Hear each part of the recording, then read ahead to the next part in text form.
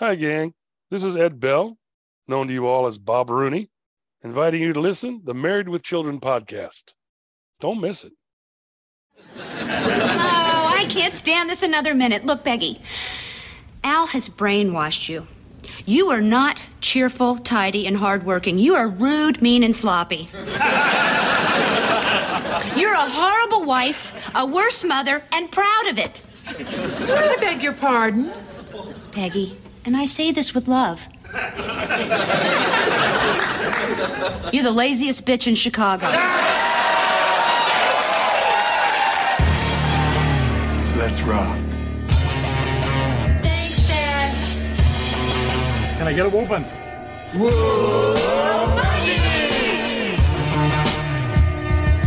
No Man presents, live from the nudie bar, the Married with Children podcast.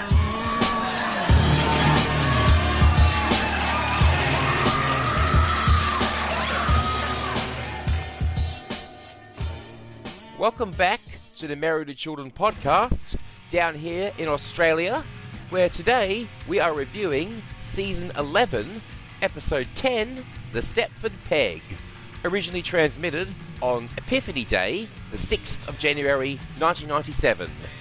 My name is Matt, and I'm very much single. When I do get married, I won't break the first No Man commandment, thou shalt never covet thy own wife.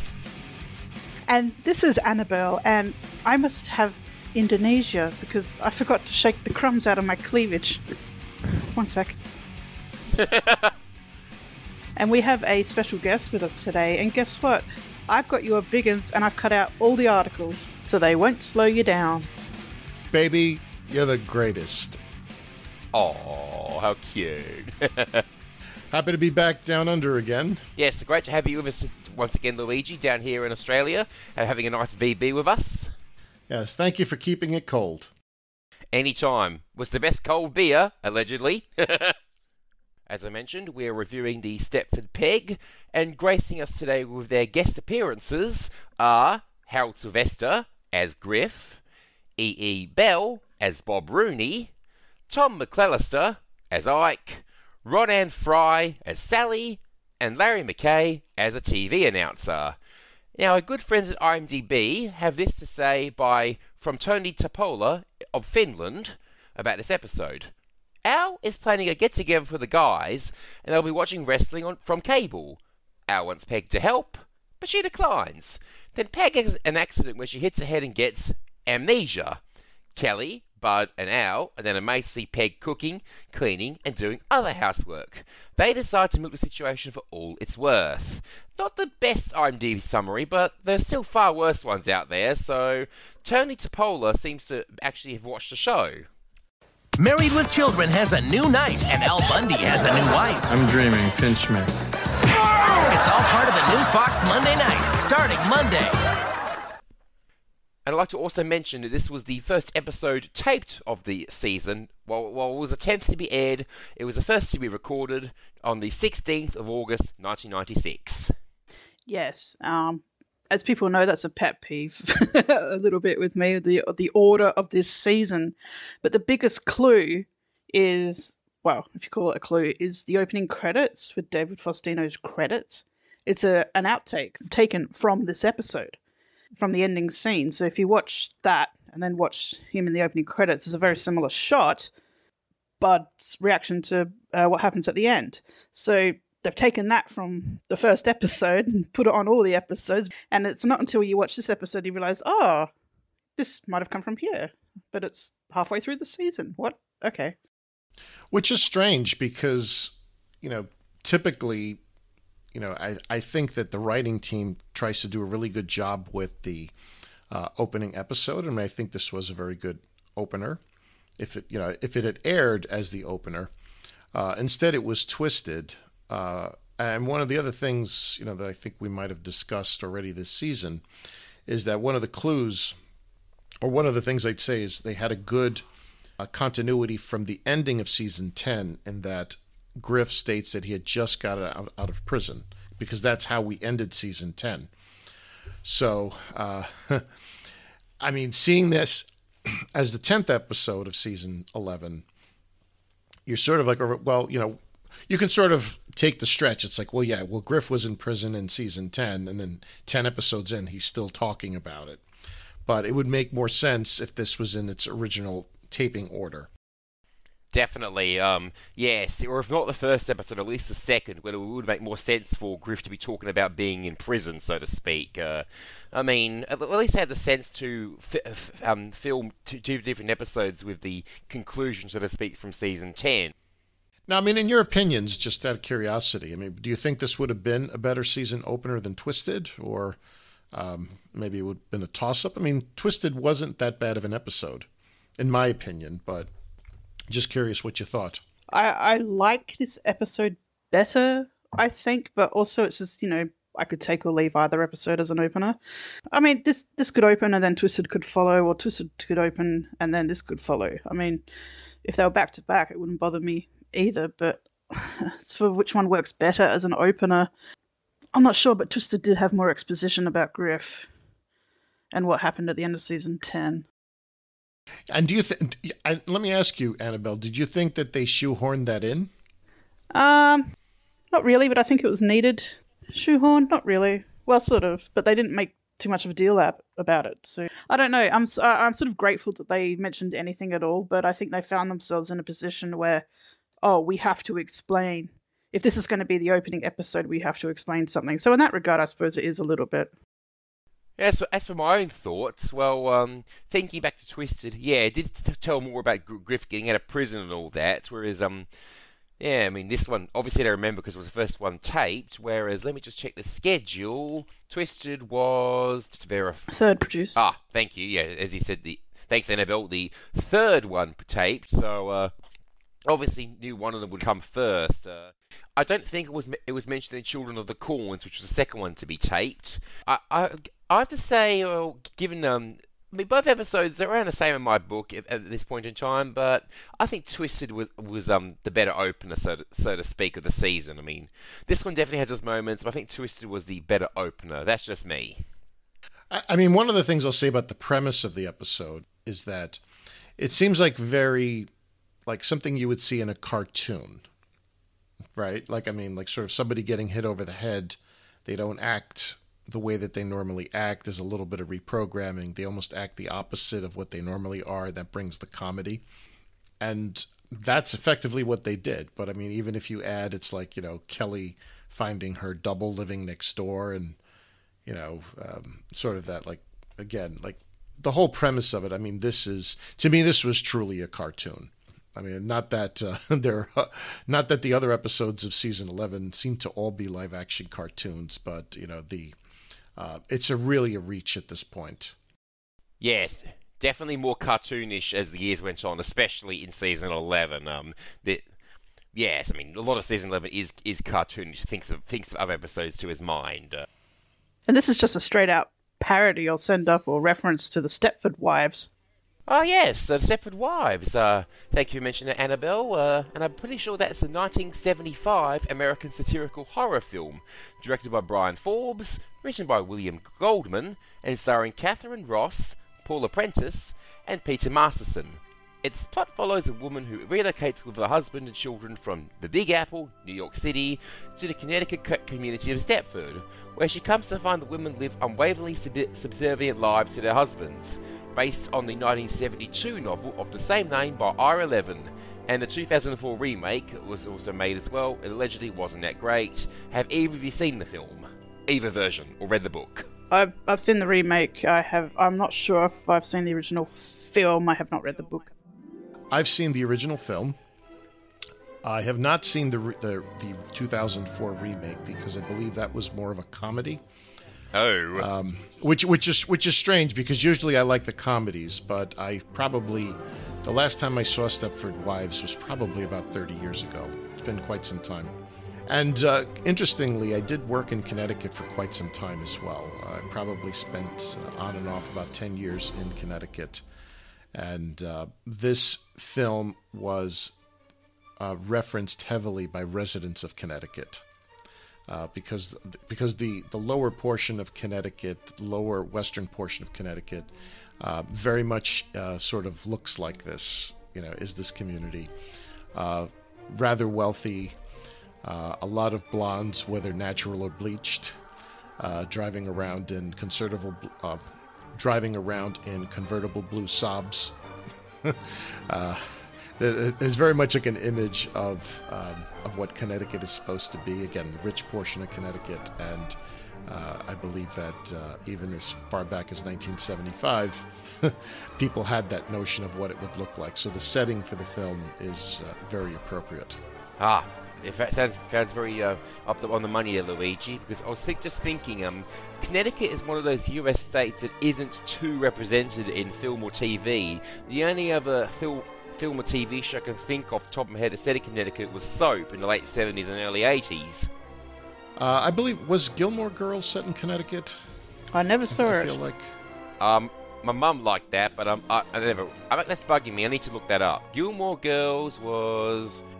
it's a small town called Stars Hollow, a fictional town in Connecticut.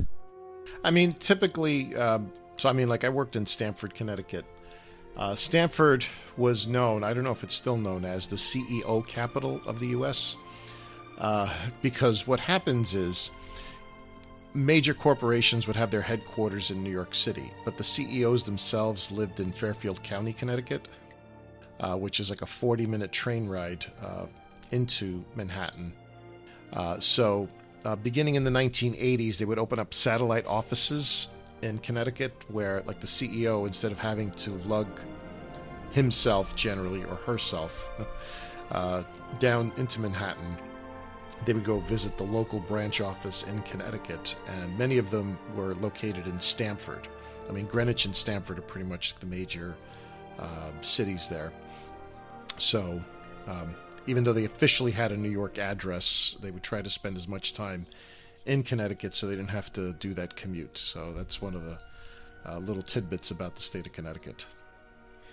Makes sense. Sounds like London and the home counties. It's the same scenario as that, pretty much. Yeah, and interestingly, interestingly about Connecticut, the insurance industry is really centered in Connecticut. There's historical reasons behind that. So, like, many insurance companies have operations or founded in Connecticut. And it's also the place where many American guns are manufactured. They've had a very burgeoning gun industry for the last 150, 75 years. Not sort of the image that you would think. Like, people think it's like, guns are maybe like in the South, the middle of the country. That's where most people... Or the West, yeah. That's where most people can, own them, or like the laws are more sort of loose that people can carry them, but believe it or not, they're actually manufactured in Connecticut. So that's another little tidbit about the state for those not familiar. Annabelle, you want to tell us about when Stepford's been mentioned before? Oh yeah, I was just thinking while you were talking that it's odd, perhaps, Peg being who she is, that we haven't had more references or the occasional sarcastic reference to Stepford or the Stepford Wives in Married with Children, but there is one way back in season 2 when Steve gets the Marcy's wedding ring back from Zorro, and Al encourages Steve what to do with it, and Steve sort of gleefully says, "Al, I'm gonna have a Stepford wife." Yeah. Wash the floor again with your hair. Yes, I think I probably heard about the whole Stepford reference from Married to Children, because I mentioned I never watched all that film, so I'm pretty sure this is one of those many things I picked up watching Married to Children. Generally speaking, I tend to prefer originals anyway when it comes to films and whatnot. I wonder if Alex reviewed that on his Skeleton Crew podcast. I mean, it is a horror film. Well, if you're going to watch it, I mean, watch the original movie. I honestly can't remember if I've seen it. I think I have it a long time ago. I watched the 2004 film relatively recently, but it's not that great, as we said. But Bette Midler's in it. She's always funny. Anyway, so getting on a train or planes back to Illinois, the episode opens. Hang on, what? There's food in the living room? What? What is this? Hey, now you know I'm not one to beat around the bush, unless, of course, you're in it.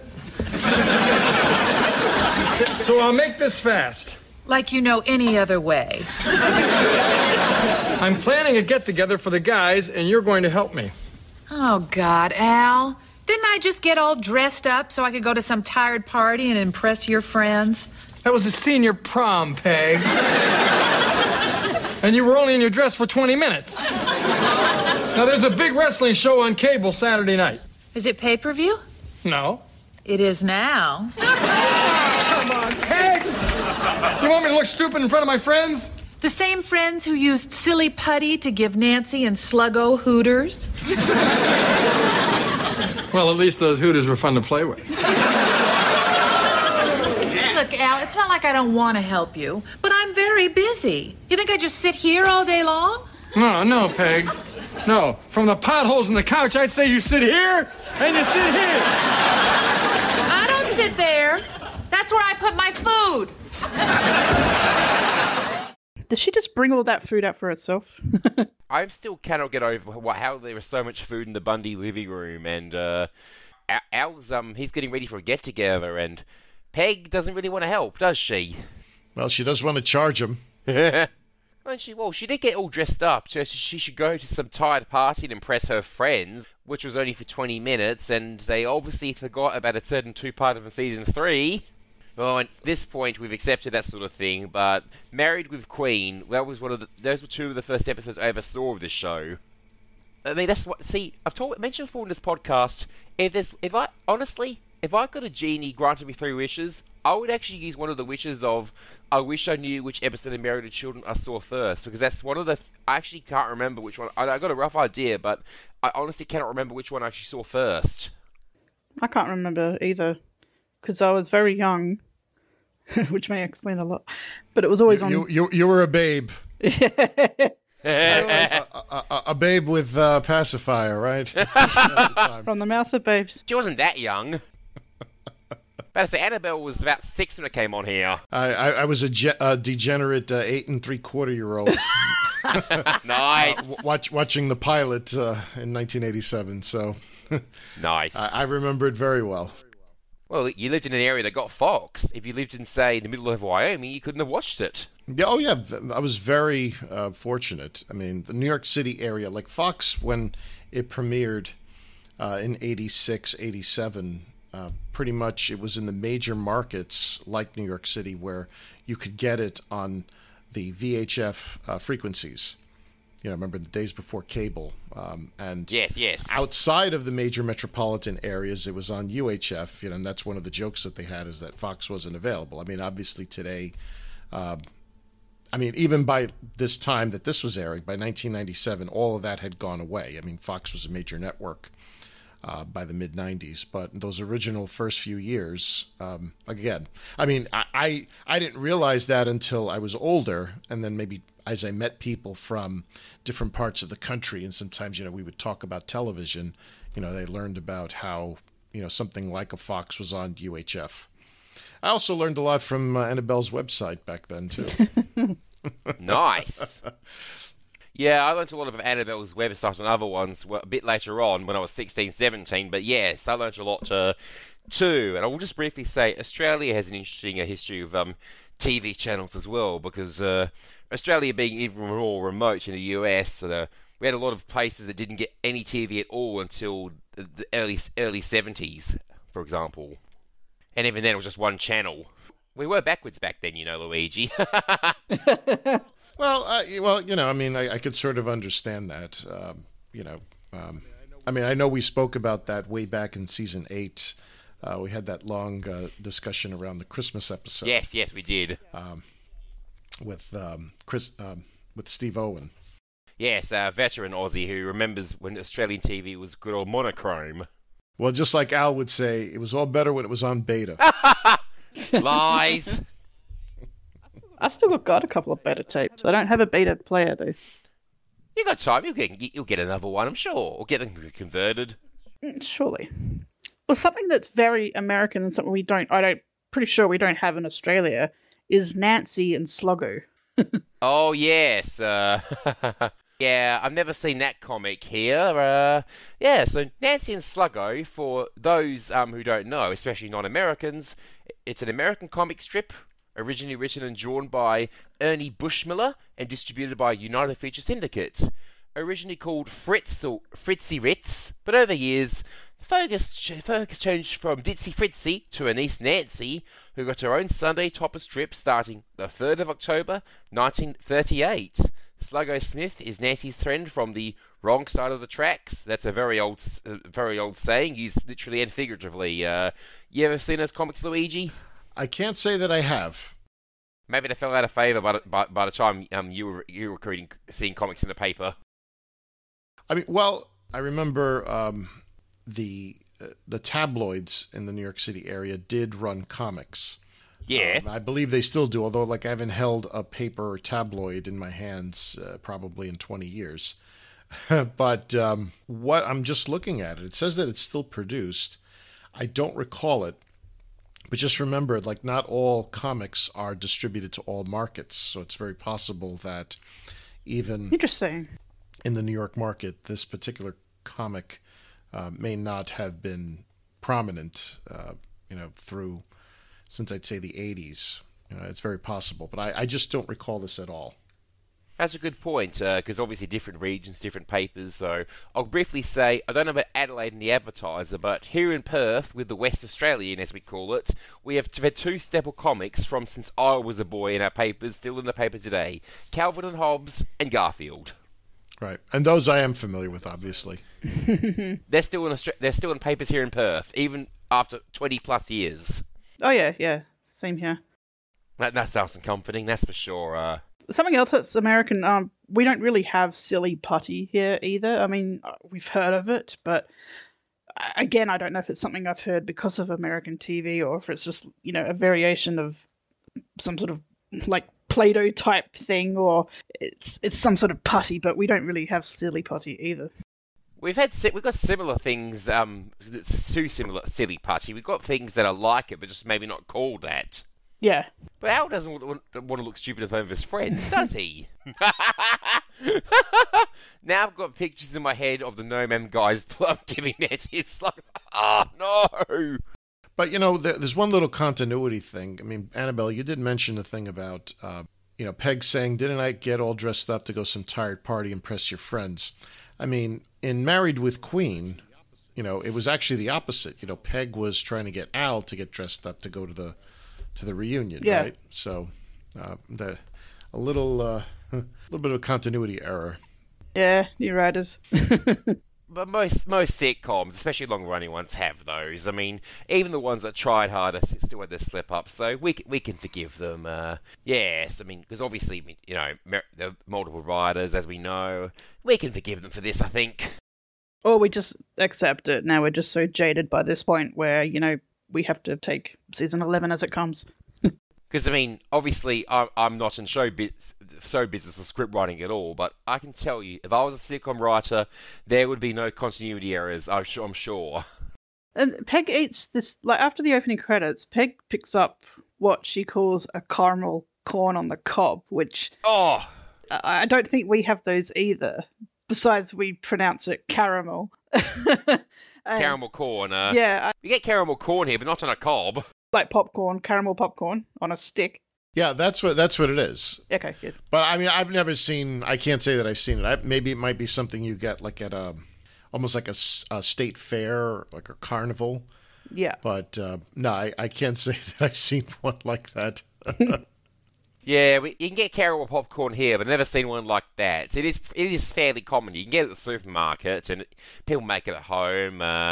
Yeah, Australians love their popcorn too, and we've got our own. Actually, in September, Luigi, will actually be Perth's equivalent of a state or county fair called the Perth Royal Show. Yes, and we've got the Royal Adelaide Show next week. Oh, nice. Is it like Perth's in terms of, overpriced, the food's overpriced, and it doesn't really change much from year to year? Yeah, but it's still a good place to go because we haven't had one for 2 years. They were going to have it last year and they cancelled it because COVID. But it's now back, and it's actually, I mean, overpriced things aside, it's actually a nice place to go when it's not too crowded because it's full of interesting things you might like for literally for anyone in the family. But they've got animals, they've got cats, and animals you're not going to see in urban environments quite so much, and you can sort of see all these exhibits that you want to, and there's rides, and then there's food, and yes, it's disgusting looking food, like whatever this caramel popcorn stick thing, round thing is. And then they've got, some Indian food on a truck, which is actually really good. And then another cuisine from another country over here. So some interesting food, interesting things to buy, and some really cute animals to look at. And just, yes, nice environment most of the time. Usually in those state fair type things, in the U.S., it's like all the food is deep fried. It's like deep fried corn dogs and Oreos and ice cream, and like I said, don't see the doctor the day after. No, if you're going to take a cholesterol test, right? Yeah, it's a lot of things on sticks, but it's also it's much more varied now.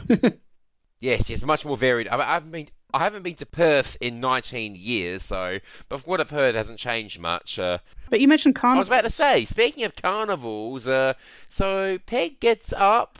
She looks like she slips on a bonbon, and bang! I hear carnival music.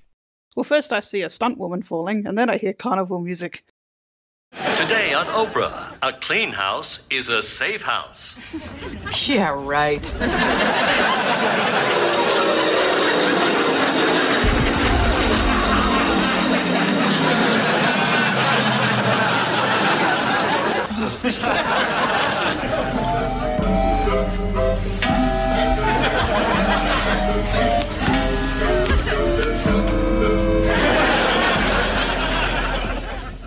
Peg, no.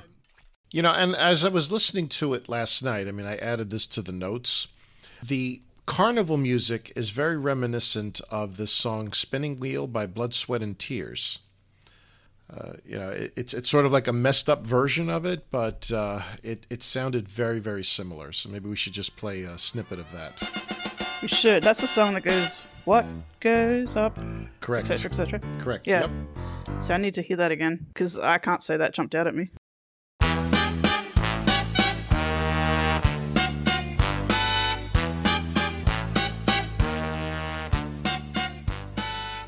Yes, I have to hear it again myself. Thanks for that, Luigi. But poor Peg. She looks pretty poorly, doesn't she? Lucky doesn't care. Yeah, I was going to say, it's like the dog just didn't flinch. He didn't even say anything. He didn't even have one of his speeches. No, well, as we've discovered, he does not speak this season. We don't see him quite so much, but he does look like his fur has grown a lot since season 10, because he's sitting on the armchair and he looks like his fur is just fanned out around him. He looks like a big puddle of dog. And then he gets up and he walks past the unconscious Peg, and he's just licking things off the floor and then runs off. So he's very cute, but he has no point at all. Yeah, maybe they thought the whole dog talking joke got old. That's my theory why Lucky doesn't speak in season 11, because the writers may have thought that joke's getting old. That's just my theory, because a lot of long-running shows will retire a long-running joke, like the creators of South Park retired Kenny dying every episode after 5 seasons, for example. Also, I think maybe no one wanted to do the voice, or they couldn't find anyone who sounded like Kim Weiskopf, who is gone by this point. That's probably the more valid reason. That's probably the more valid reason, because that was a more long-running joke season-wise and episode-wise than this, and Kenny dying was in South Park. But to me, the classic, voice is Kevin Koran. Yes. He had more of, I'd say, that touch of sarcasm in the terms of the way the voice was always delivered. Yes. Like that to me is my preferred voice for the dog, whether it was Buck or Lucky. Yeah, that's the definitive voice. And it's not because I'm an originalist, right? when it comes to Married with Children, I just think that the voice. Even Cheech Marin's voice didn't sound natural with Buck. No, it's nothing more than a fun cameo. Correct. Yeah, so, the voice is more likely why Lucky doesn't speak, especially in a scene like this. If Kim Weiskopf was still on the show, I'm sure Lucky would have said something. Yeah, possibly. Yeah, I mean, it could have been like a one-liner. It's like, like it could have been something like, she doesn't feed me, so why should I get up? Or, something like that. Right? Yeah. Yeah. Or, if not for those crumbs in her cleavage, I wouldn't eat it all and just go, yeah. Right. So Peg's out for the count. She is. So then Al comes back. He doesn't care or doesn't know that Peg is actually knocked out. Sarcastically talks to a conked out Peg about, oh, give me a beer, things like that. Then he eats popcorn off the floor. So, Ew! I'm home! Oh, Peg, don't get up!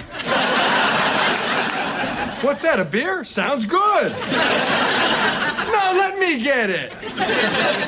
Way to home make, Peg. What am I complaining about? There's food in the house and her mouth is shut. Poor Peggy, but at least their children are more concerned. well, not straight away, but they don't really notice. They seem to have a conversation about birth control. And for future reference, the next time a producer asks you what your method is, please don't say the sponge. Well, at least my form of birth control isn't Miss Piggy Sheets. I do not use Miss Piggy Sheets anymore. No, Keep it down. Your mother needs a rest. The house is a mess. The family's starving. Her work here is done. Not telling producers about what method is, not saying the sponge. Kelly hits back about Bud using Miss Piggy Sheets. He might use Miss Piggy Sheets. Well, Bud did say at one point that Miss Piggy was hot, right? Yes, in a Bundy As Thanksgiving. I recall. Oh, she's fine.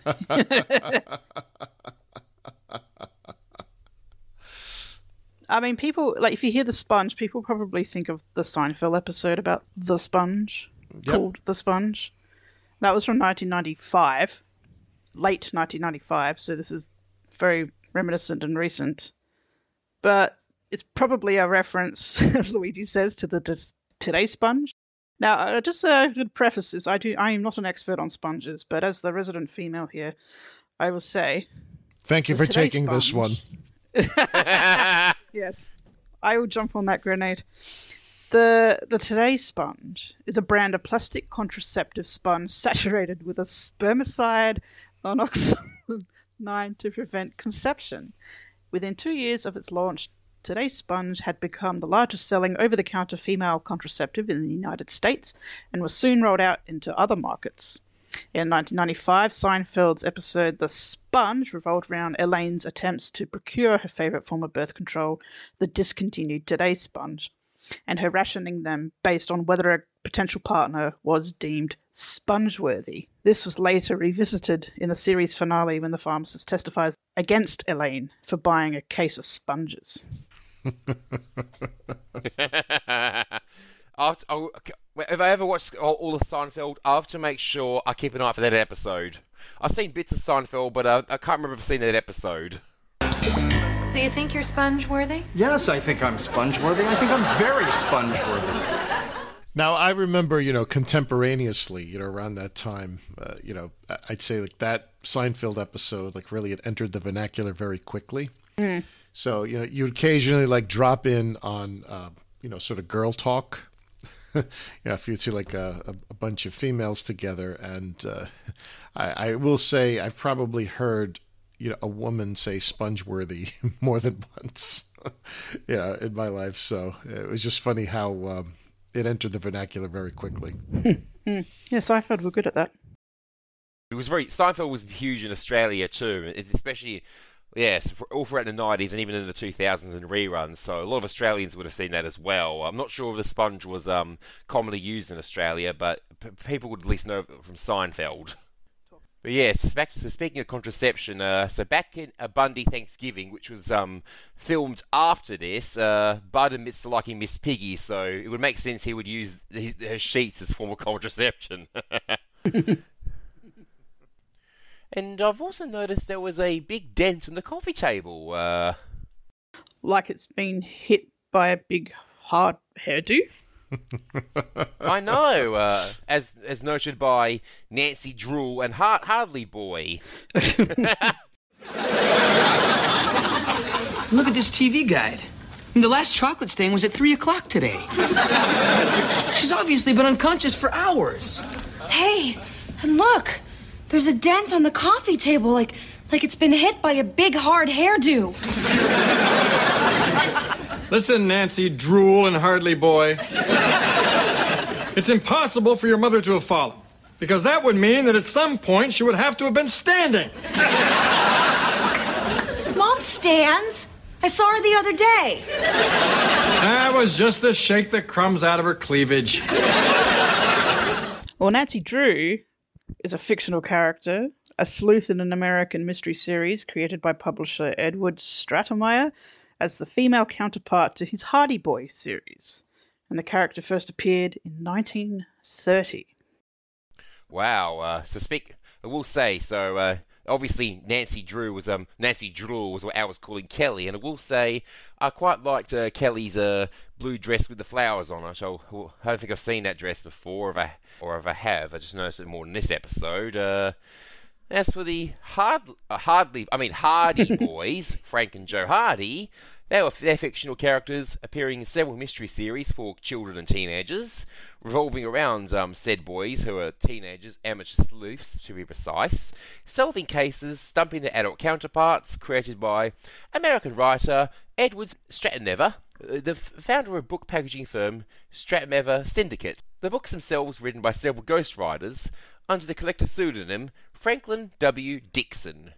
Evolved since their debut in 1927, beginning in 1959, the books were extensively revised, partially to eliminate racial stereotypes, and also written in a simpler style to compete with the then growing medium of television. Now, did either of you ever read those books when you were younger?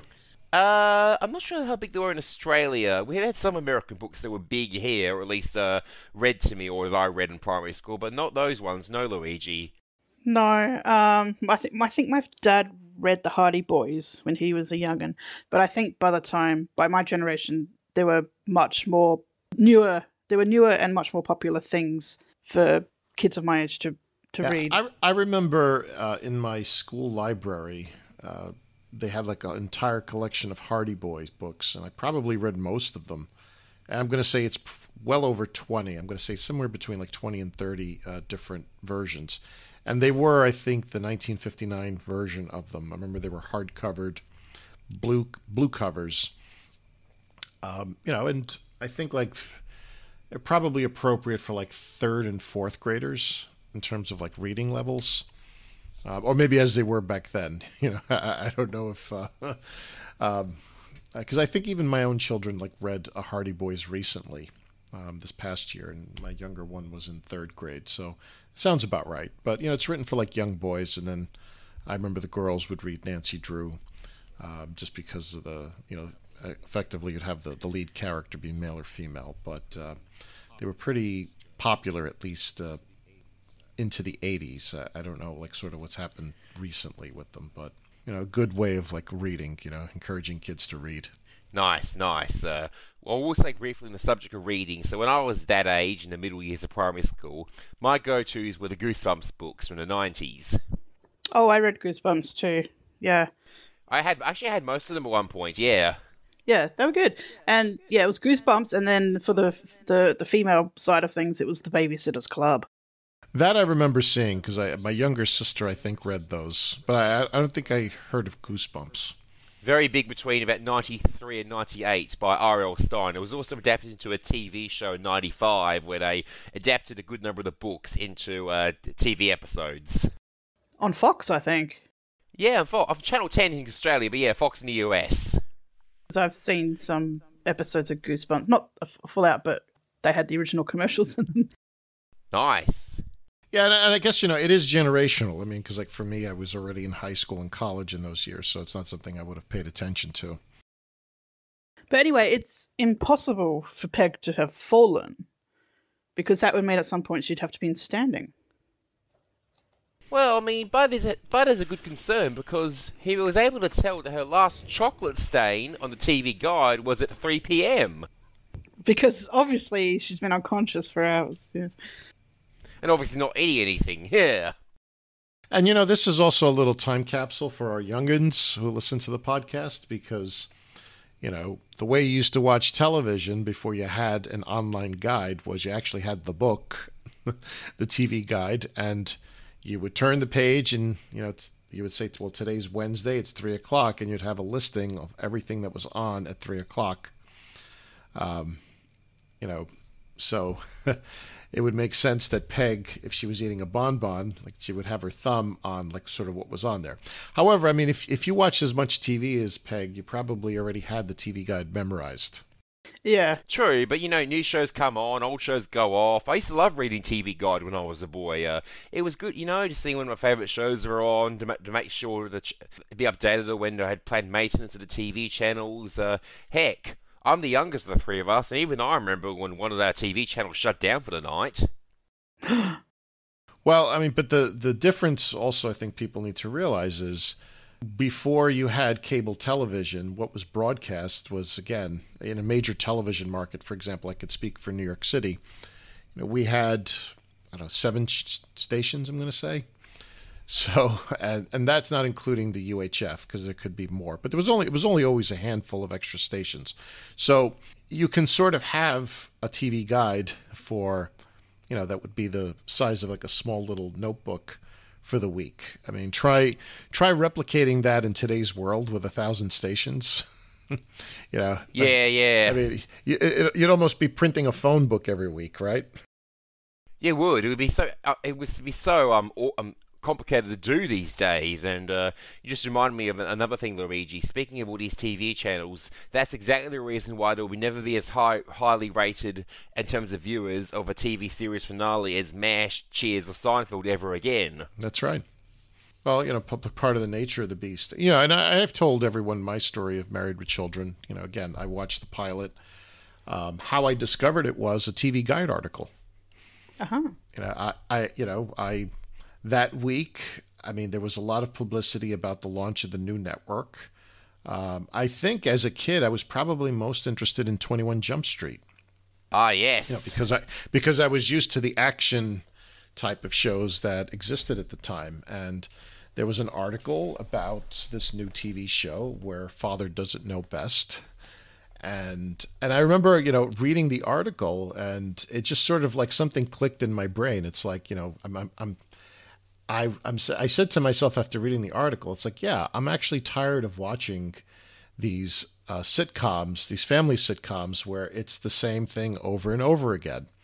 You know, it's father knows best and mother knows best, and the kids get into some kind of, you know, situation, and the parents usually, you know, sort of bail them out and teach them a lesson and blah, blah, blah. And, you know, I had, I think, a very well-developed sense of comedy, you know, since I'd watched a lot of television, old stuff, you know, going back to probably even Chaplin, you know, which you could find on broadcast television when I was a kid.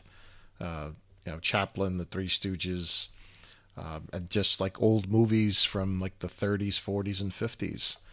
Abbott and Costello. So when I read that article in TV Guide, I was like, wow, like this looks interesting. And like I said, I watched that Fox premiere.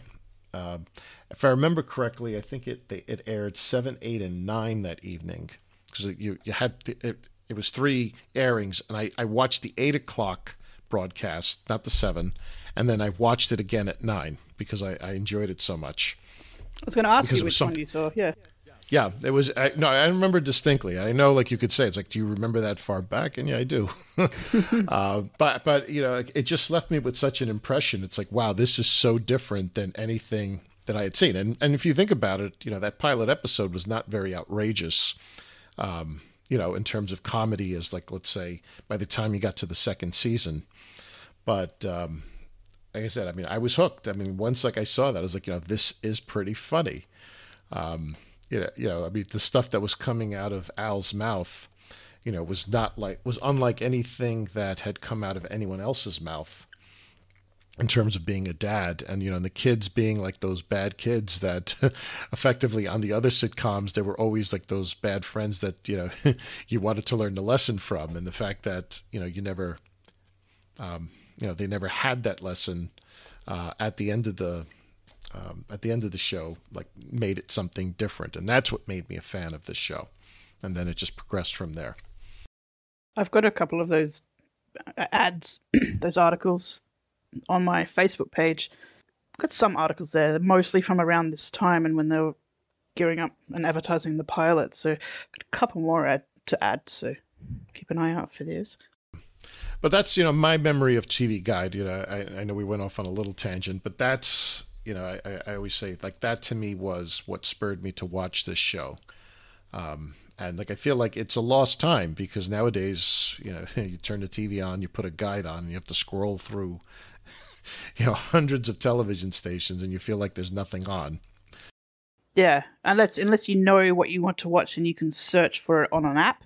Yeah. Search function. Otherwise, you're just searching and channel surfing for days and days. It's like streaming services. If you want something, you don't know what to watch, but you try to look for something while you eat dinner. Then you eat dinner in 3 seconds before you've even found something. Yeah. And, last point I want to make on this before we move on is, when we had, like, again, in my market, again, let's say 7 television stations, I had to make a decision at some point.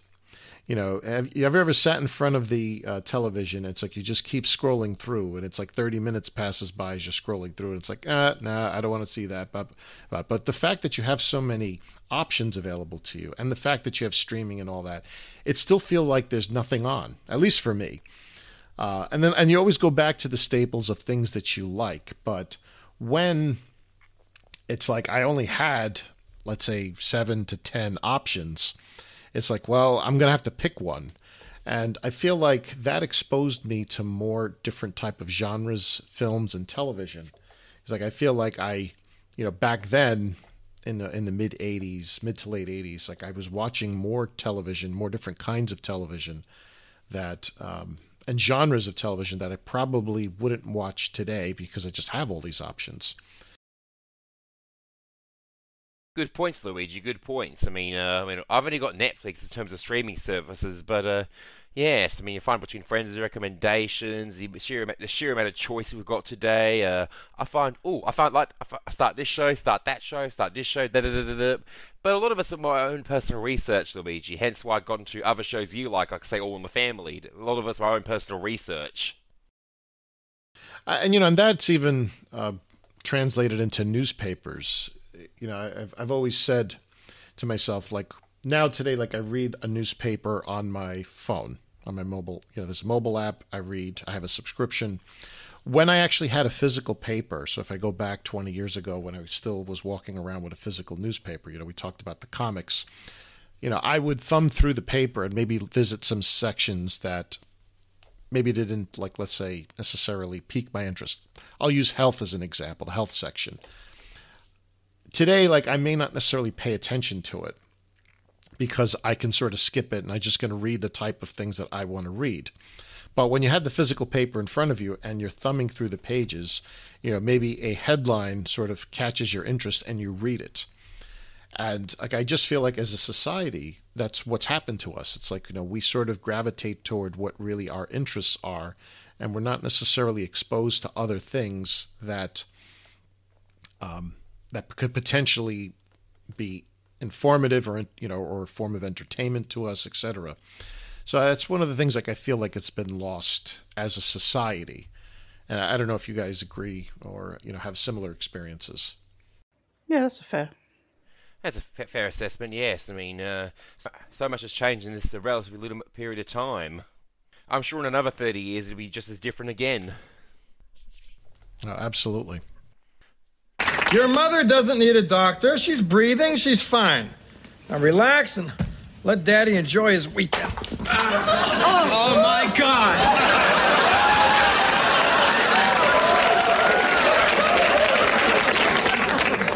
Damn!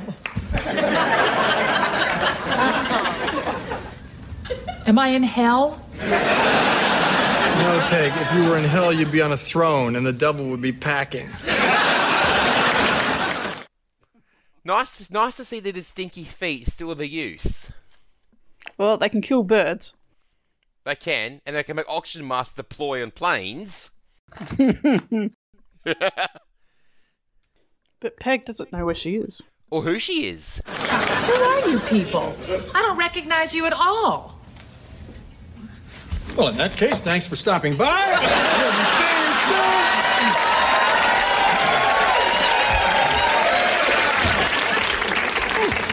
I don't even know who I am.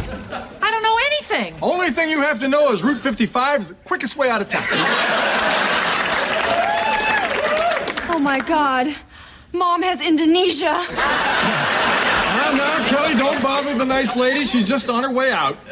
Where am I going? You're going to see your family. They must miss you. You seem like a very nice person. Have a nice life. Oh no! Now Dad's got it. She has Indonesia. Yes, one of our final Kelly bunkerisms, as I call them, on the show. And I think Archie Bunker once said magnesia instead of amnesia, if I remember it correctly. Well, Kelly said that in season 7. I must have magnesia. She did, but I swear I remember Archie Bunker saying that too at some point, something like that. Possibly. You could at least try it. What would you say if you cooked dinner and Michael wouldn't eat any of it? I say that the meathead probably got magnesia and forgot where his mountain was. I mean, if I'm not mistaken, isn't that a diuretic? Yes, it is. Milk and magnesium, yeah. Yep. But yeah, Mum has Indonesia. And she doesn't recognise Al, Kelly, or Bud either. Al at first wants to get rid of her.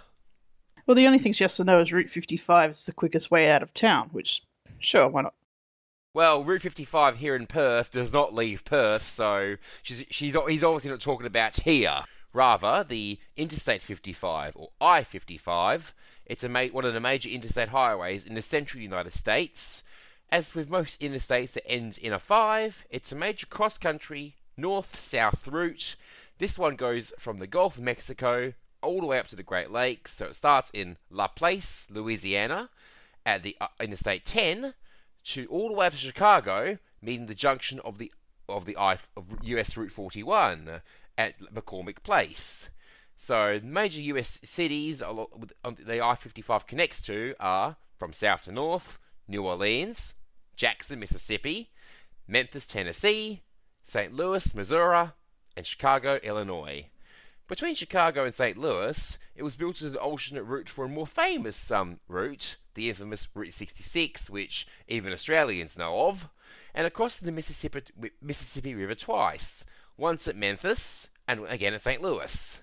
So, imagine there'd be a lot of freight in that route, pretty popular with holiday makers, so definitely a key route for, say, the Bundys I'm sure would have taken at some point to get to the beaches of the South.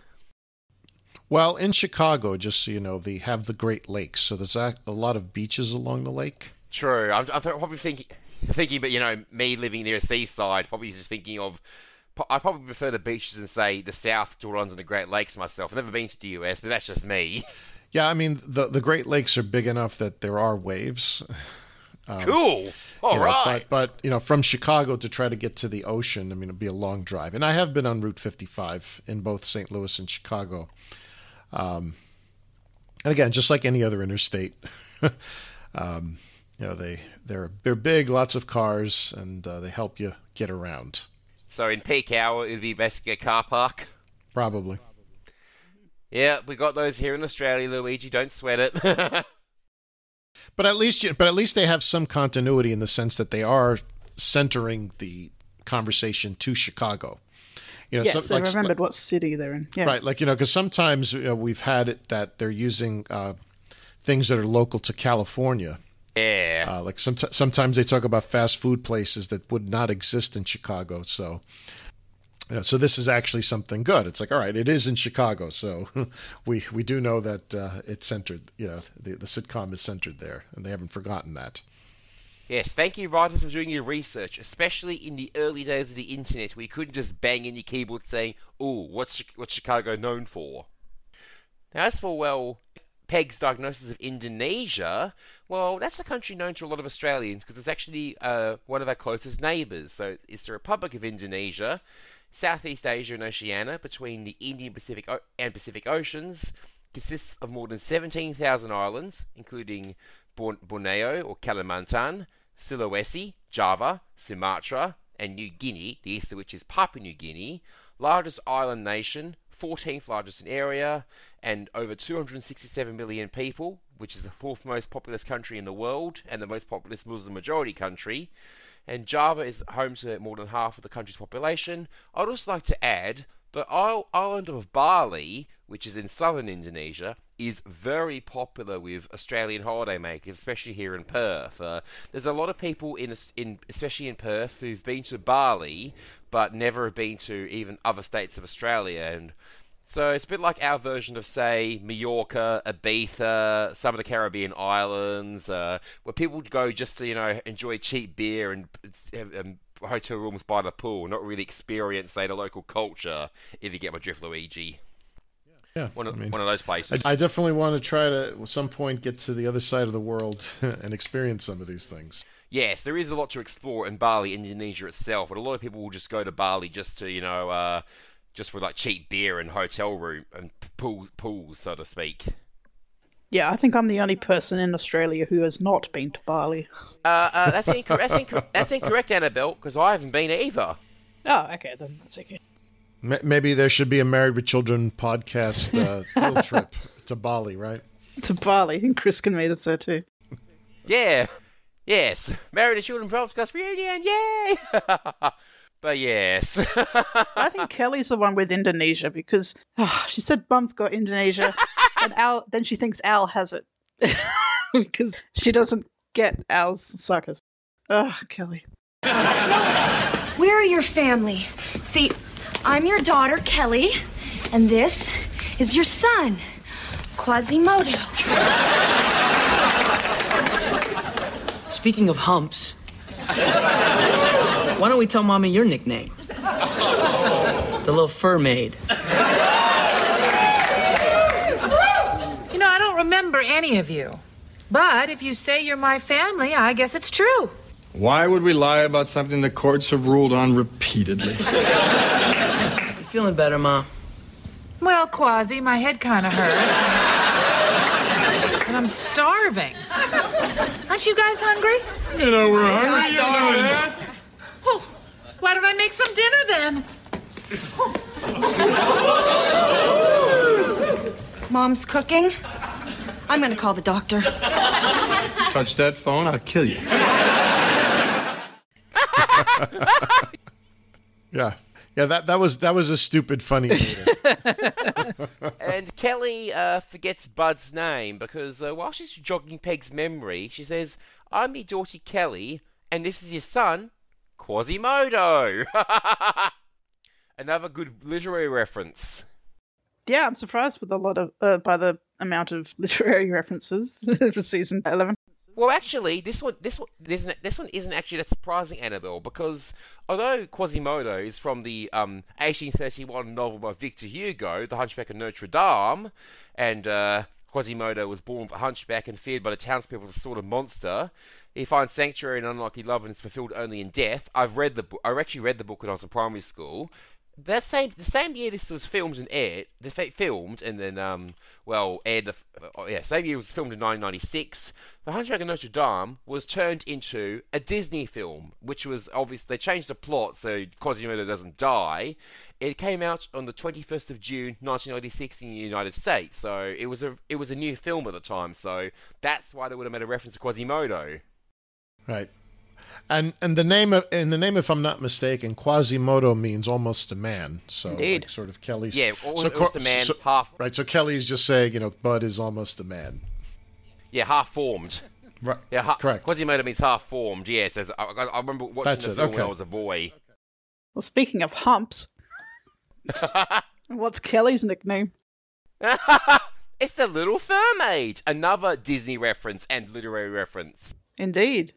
So The Little Mermaid is the 1989 American animated musical romantic fantasy film produced by Walt Disney, and it's the 28th Disney animated feature film and the first film in the Little Mermaid franchise and the second in the chronology of the story running through the series. It is loosely based on the Danish fairy tale of the same name by Hans Christian Andersen. And the film tells the story of a mermaid princess named Ariel who dreams of becoming human and falls in love with a handsome human prince named Eric. And a fun fact, I was recently in Denmark, and there is a statue of the Little Mermaid in the city of Copenhagen, which is very famous. And nice. All the tourists go there, and I rode a bicycle there and took a picture of it. So I'm happy to share it with you. Nice. Yeah, I saw your pictures from your Scandinavian trip. It looked amazing, Luigi. But yeah, before we move on, I just want to say, so both of those Disney films were from the Disney Renaissance, so which will always be Disney to me from when I was a boy, between 1989 and 1999, starting with Little Mermaid, ending with Tarzan, brought Disney's animated films back into the big light after a lull in the 70s and 80s. So those two Disney films, along with the others in that period, always hold a special place in my heart. Yeah, I did like the 90s Disney films, but by the end of the 90s, I don't think I grew out of them because I still like them, but they're starting to change. Yeah, they did. But those two and the rest of that period will always be good ones in my book. I'll make sure I bore my kids when I become a father with those films. I think I sort of peaked with The Lion King because that was like the best movie ever when you're 13. So, hey, it still holds up as an adult, you know. Oh, I know. I love it so much that I'm afraid to see the remake. Yeah, fair enough. But anyway, I do like that Peg calls Bud Quasi so casually. Peggy! Well, to be fair, she has lost... She doesn't know. She thinks that's his name. Yeah, I mean, she has lost her memory after all. I mean, aside from, Peggy not knowing her son's name, well, we find out the courts have repeatedly ruled that Al and Peg are married, but Al's got a nice little scheme up his sleeve. Kids, now that we've retrained Mommy, I've come up with a schedule to maximize her productivity. There are 3 of us, and Mommy can only work 24 hours a day. Why? There are 2 of us.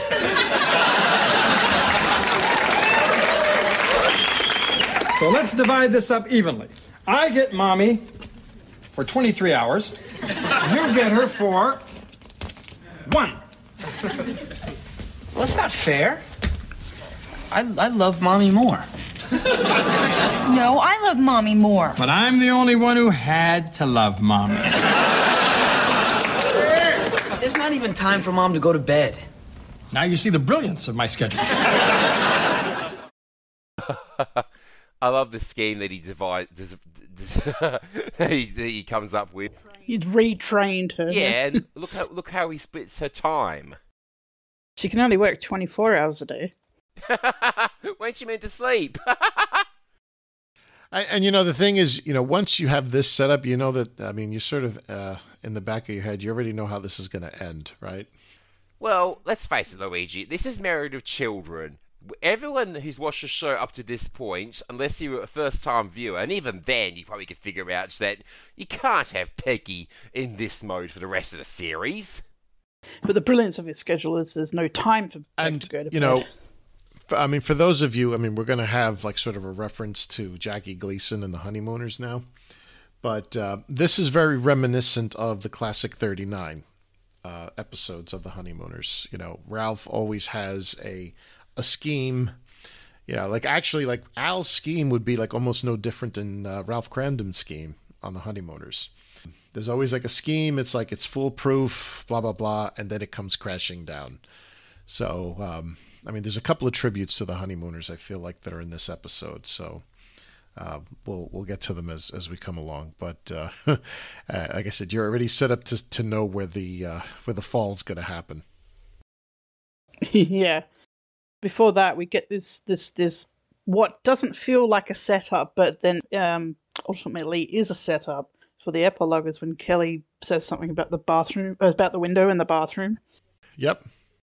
You guys got to see how clean Mom got the bathroom upstairs. Did you know that there is a window above the sink? Yeah, there's no window in the bathroom. Yes, there is. It looks into the house next door. There's this girl there who looks exactly like me.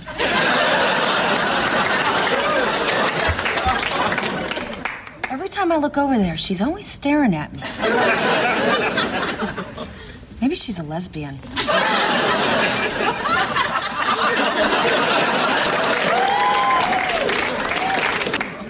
Maybe she's an idiot. There's a house next door with a girl who looks exactly like Kelly. Yeah, our Peggy has certainly been cleaning, that's for sure. Finding all these things in the house that they never knew about.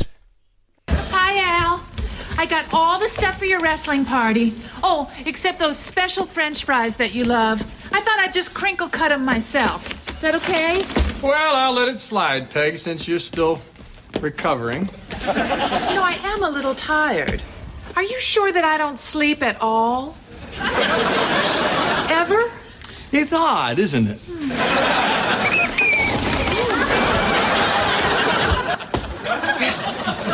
There's just so much to relearn. Let's see, I think I've got it, though. I love housekeeping. I hate shopping, except for groceries. And I can't stand that stupid Oprah Winfrey show. Very good, honey. Now, there's just one more thing. You hate sex. Don't want it, have no use for it. I know it's tragic, but I've learned to live with it many years ago. And that's why you have to go to the jiggly room. That's it. To spare you. Al, you are such a good husband. You've been so patient with me. And I got you a copy of Biggins. I cut out all the articles so they won't slow you down.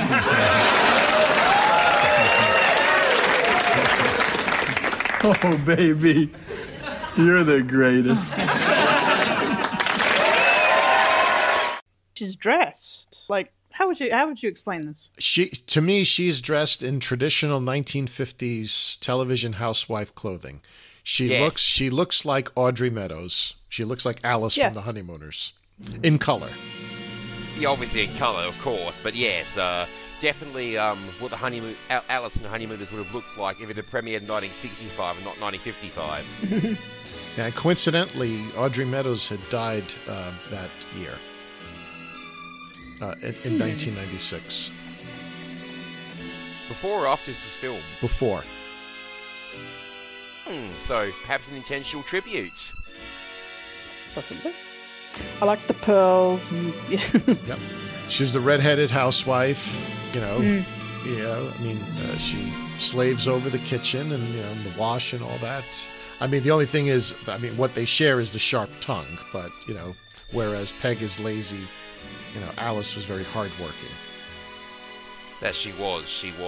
Yes, one of the earliest greats of American television, that's for sure. Well, actually, sitcoms in general. Yeah. I'd say the earliest great British sitcom didn't premiere until 1962. I did like the bat in the cupboard, though. Oh, yes! I actually screenshotted that, because I'm... Oh. So did I. I mean, that was a great gag. Yeah. It was an impressive effect. They're not even that fazed by it. She's just like, oh, and then closes the cupboard and moves on. Well, think of some of the other things that have been in the Bundy house over the years. I don't think a bat in the cupboard would faze them. No. Remember, like Anthrax, they ate the mystery meat? Yes. Well, even Dad won't eat the mystery meat. These guys are cool. Everyone's got standard. Peg's been shopping and, she's just bought 2 whole bags of stuff, including a Biggins. Yes, a Biggins. And she's cut out all the articles. What is this? I'm pretty sure that Biggins, you can't really get a good shot of the cover, but I reckon it's the same template that they've used for the rest of the season. Matt, you remember in Requiem for a Chevy Wait, we talked about the Cubans and Biggins having the same cover? Yep. Yeah, there we go. So I'm watching the episode now. Exactly the same cover.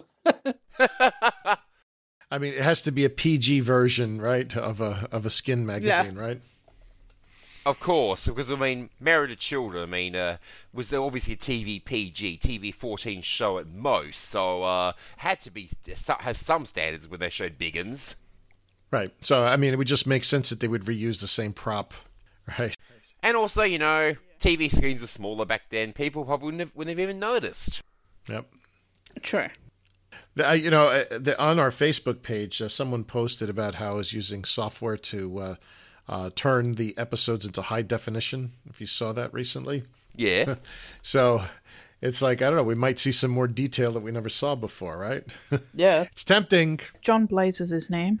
It's a big job, but I live in hope for a Blu-ray release of Married to Children with upscaled episodes. I mean, I've told you before, I've already bought two of my good friends the complete series for their birthdays, and like I mentioned before, I've got a third friend of mine who also might buy the series for too. Of course, I'd rebuy it myself. Of course. Yeah, I did have some back and forth with this guy who's upscaling these clips. I just hope he posts them when he gets them, but imagine the disk space on that. Yeah, have to buy a petabyte of storage somewhere, right? Be worth it, though. Oh, yeah. Oh yeah, definitely, Louis. Maybe we can all share in something online. Oh, I'll tell you what, it'd be worth it.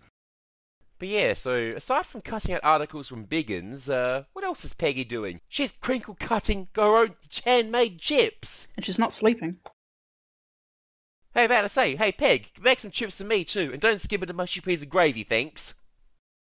I don't think Al eats that stuff, right? He likes burgers and fries, stuff True, that comes out of stuff you can order from a clown's head, right?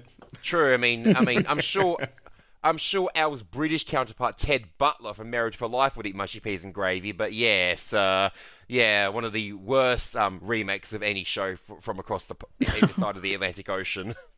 I thought you were about to say Ted Bundy. No, Ted Butler. That'd be human fries, right? Yeah. Well, after your conversation the other week with Sheila, I mean, that was funny. Yes. Oh, quickly, I should say, funny story. When I was helping out at my friend's garage sale last month, and I was talking about pop vinyls to someone who walked in, he thought it was an absolute psycho when I showed him a picture of my Married to Children pop vinyls. He's like, "You have Ted Bundy pop vinyls? What's wrong with you?"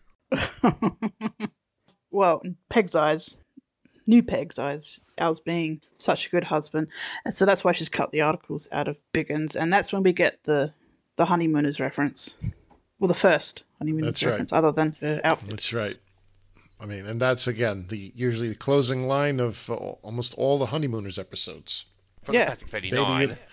Of the classic, even of the Lost episodes, I will tell you. I do have a DVD collection of the Lost episodes. It's like 200. But they're very short. Like, it's a mix. Like, it could be like a 6-minute segment or a segment that's 45 minutes long. It was a really... it wasn't like a standard 22-minute sitcom when it was on the variety shows.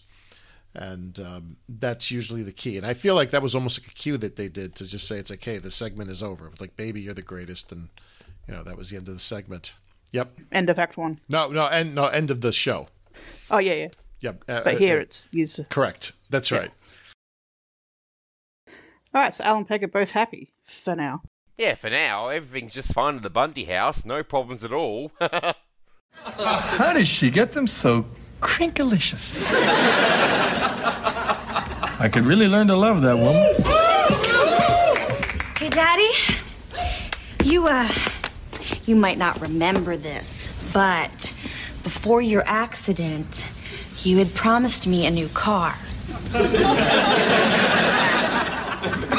Pumpkin, you may not remember this, but Mommy is the vegetable in the family. Oh, right.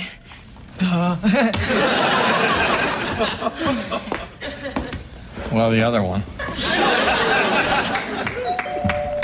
Pumpkin, can you see who's at that door?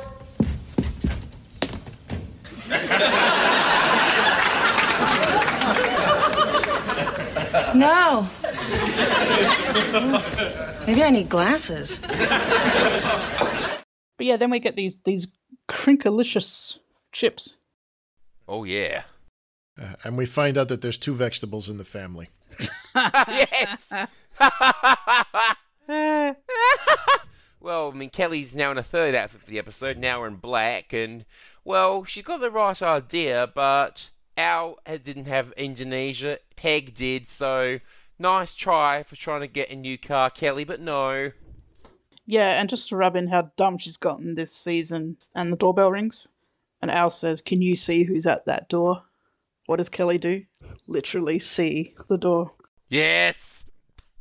And sort of like if we ever had a chance to talk to Christina Applegate, very, very slight chance, that would be like a kind of question I'd ask her. It's like, she's obviously like a very intelligent person, and, the character's has always been depicted as stupid, although like that's evolved through the years. But I would really ask her, it's like season 11 script, like, what was your opinion about that? Because it's like, it's almost beyond, like I'm saying, to me, it's like, it's almost so stupid that it's not funny anymore.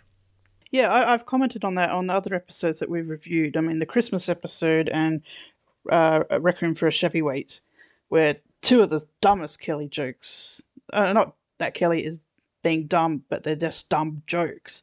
So it's just lazy writing, lazy joke telling, and it's lazy and tired and a bit obvious. I don't know, sometimes it's okay because of the reactions from other characters. Yeah, these really, really stupid jokes, like Kelly is really, really stupid. How can she stand and put one foot in front of the other? Kind of stupid. That's not funny. Right. I think Carolyn said it when we did the episode with Carolyn this season. It's like she's almost so. Carolyn said she's almost so stupid she forget to breathe. I think that's the case. Yeah. And to me, it's like, that's not funny. Like, to me, what's funny is, something where, you can be a character who's stupid, but like almost like you're making a literary reference, right? You're quoting, Victor Hugo or something like that. Like, something that makes it, like the Quasimodo joke works. Like, here it is, like she's well read enough or seen a movie that she can call her brother Quasimodo, and then all of a sudden it's like, go see who's at the door, and she's become Amelia Bedelia, if you remember that character, right? Oh wow! Yeah. That to me is the contrast, and so I don't like the way that she's written when it comes to that. So like, again, that would be my question for her if we ever had that chance. Agreed. Who knows? One day we might get to ask her. But yes, no doubt if I get the opportunity to interview Ms. Applegate, I might be too starstruck to speak to her.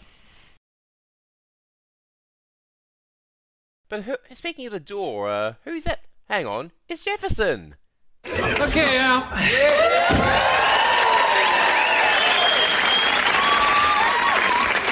I'm here. Hey, do I smell food? Jefferson, my man, I got more food stuck in my teeth than my colon's seen in many a year. Thanks for sharing that, Al. Oh, I'm not sharing it. You seem happy, Al. It's a miracle, buddy. Behold. Oh, Peg! Excuse me while I just rinse out these gloves. Considering what a good housekeeper I am, that shower drain was just filthy. Oh. There's a drain? What's going on? Oh, head injury, amnesia, reprogramming, crinkle fries. Don't tell Marcy. Oh, Peg! This is our next door neighbor, Jefferson. Oh, the freeloading gigolo. He smells food. When Jefferson comes in, it looks like he locks the door, like tries to latch it. I don't think he actually latches it. Like, if you're watching it on a bigger screen, you can see that he's not actually doing much, but it does look like he turns the latch on the knob. So I think it's just something he did not on purpose. He just did it automatically, perhaps on autopilot. We notice it because Marcy comes in a couple minutes after he does, and she just comes straight in. So I think he just instinctively maybe locked the door, but I don't think he actually locked it. But it was distracting. Yeah, I did notice that as well. Usually they just walk in, so why is the door locked? Yeah. For the neighbor? And then it's like, well, it looks like he's almost locking it, but he's not because she's able to come in a few minutes later. So strange, but it's all right. It's all right. I could go with it. Yeah, it's just one of those things. I just think Ted McGinley did something while waiting for the audience to shut up, maybe. Yes, because we know what the studio audience in Married with Children was like. So yeah, Jefferson does smell food. And Al's got this brilliant line. He's got more food stuck in his teeth than his colon's seen in many a year. I love that. I don't know what it is, but this show has a thing for colon jokes. And they're always disgusting and funny. Yeah. Well, I remember like the commemorative Slim Jim that was stuck in his stomach, right? Yeah. From Super Bowl 17 or something like that. That's what I was tasting. And, well, on the subject of culinary masterpieces, Peg has made some bologna from scratch.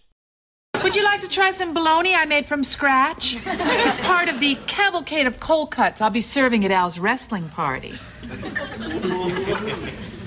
Is that radish carved in the shape of Hulk Hogan? Well, nothing's too good for my Al. Speaking of that, I'm about to do another load of underwear. Did you give me all your yellows? Now, is that a hard thing to do? I need an American's opinion. To make bologna? Yeah. Yeah. Well, I when I was a kid, I did work in a butcher shop, but we never made bologna. So, I mean, that's the way you would pronounce it in English, right? Even though it's spelled Bologna. Bologna. Right, but it's bologna. But no, I can't help you with that. But I mean, I would imagine it's no different than like making any other type of sausage. It's ground and seasoned and all that. But the key line that she says is it's part of a cavalcade of cold cuts. Now, that's not like a typical word that would be used. Now, I had to look this up. A cavalcade is more of like a parade. And the root word comes from like a parade of horses, from cavallo in Italian and also Latin.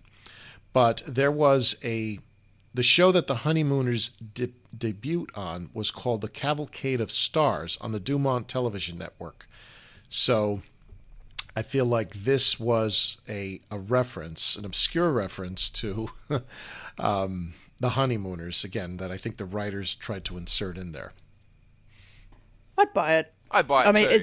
it's obscure and would have gone over a lot of people's heads. It's just a random word. Perhaps she was going for alliteration, but it's plausible. Yes. You're right. And you're right. It is very alliterative because she has to say cavalcade of cold cuts, right? But when I heard that, and again, I'm a big fan of the Honeymooners, as you can tell. So one of the reasons why I wanted to be on this one. But that to me was the reason why they used that word. But yeah, we being TV fans and fans of older TV, we can certainly make that work. Oh, especially. I agree. Not good writing from the writers here. And there's also radish carved in the shape of Hulk Hogan on the cavalcade of cold cut platter. Yeah, again with the wrestling. And unfortunately, Chris is the wrestling fan. Although, when the last time I watched wrestling was when Hulk Hogan was the heavyweight champion. So I still think that people attribute that title to him, more so than anyone else when they think of wrestling. Yeah. Nothing's too good for her Al, as Peg said. Nothing's too good for her. Well, especially if she's willing to do several loads of yellow underwear. Ugh. Oh! Yeah. Aren't they they're all all yellow, especially after all these years, because he probably hasn't bought any pair since the 70s. Well, no, I was wondering how many pairs of underwear he has, because he's been using the same pair for a long, long time. Ugh. The 3-packs in 79? Yeah. Like that? He's still got 2 he hasn't used yet. And if he was a real person, he probably would have still got one he hasn't used. Hey, where do I have to hit Marcy to make her like that? Just hit her a new place every day. Jefferson?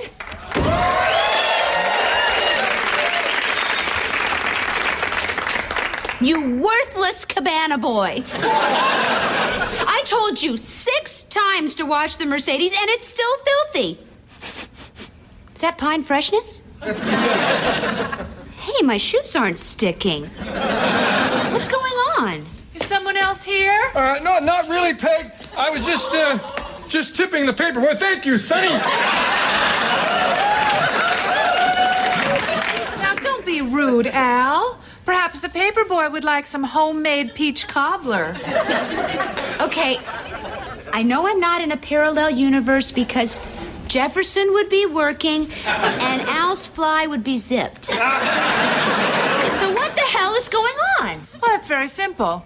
I bumped my head, and now my loving husband Al is helping me to regain my former personality. Really? Here we go. Al, you monster. Look, Peggy, I can't let this happen. There's something you have to know. Yes, there is, Peg. I forgot to tell you that, among other things, you love to wash and detail cars, especially Mercedes, right, Marcy?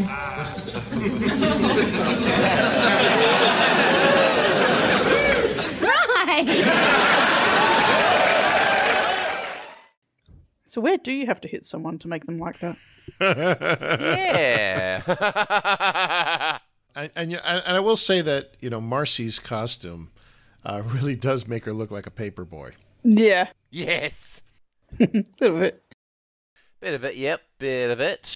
But yeah, you know, Peg full made, and she's also talking about various other dishes she's made as well, like perhaps the paper boy or Marcy would like some homemade peach cobbler. I think somebody had peach cobbler, maybe from the writing staff. Maybe they were a fan of it. Or back in season 5, the dance show. You know, well, Al almost had the Pete's peach cobbler. He had Pete's potato, but he almost had Pete's peach cobbler.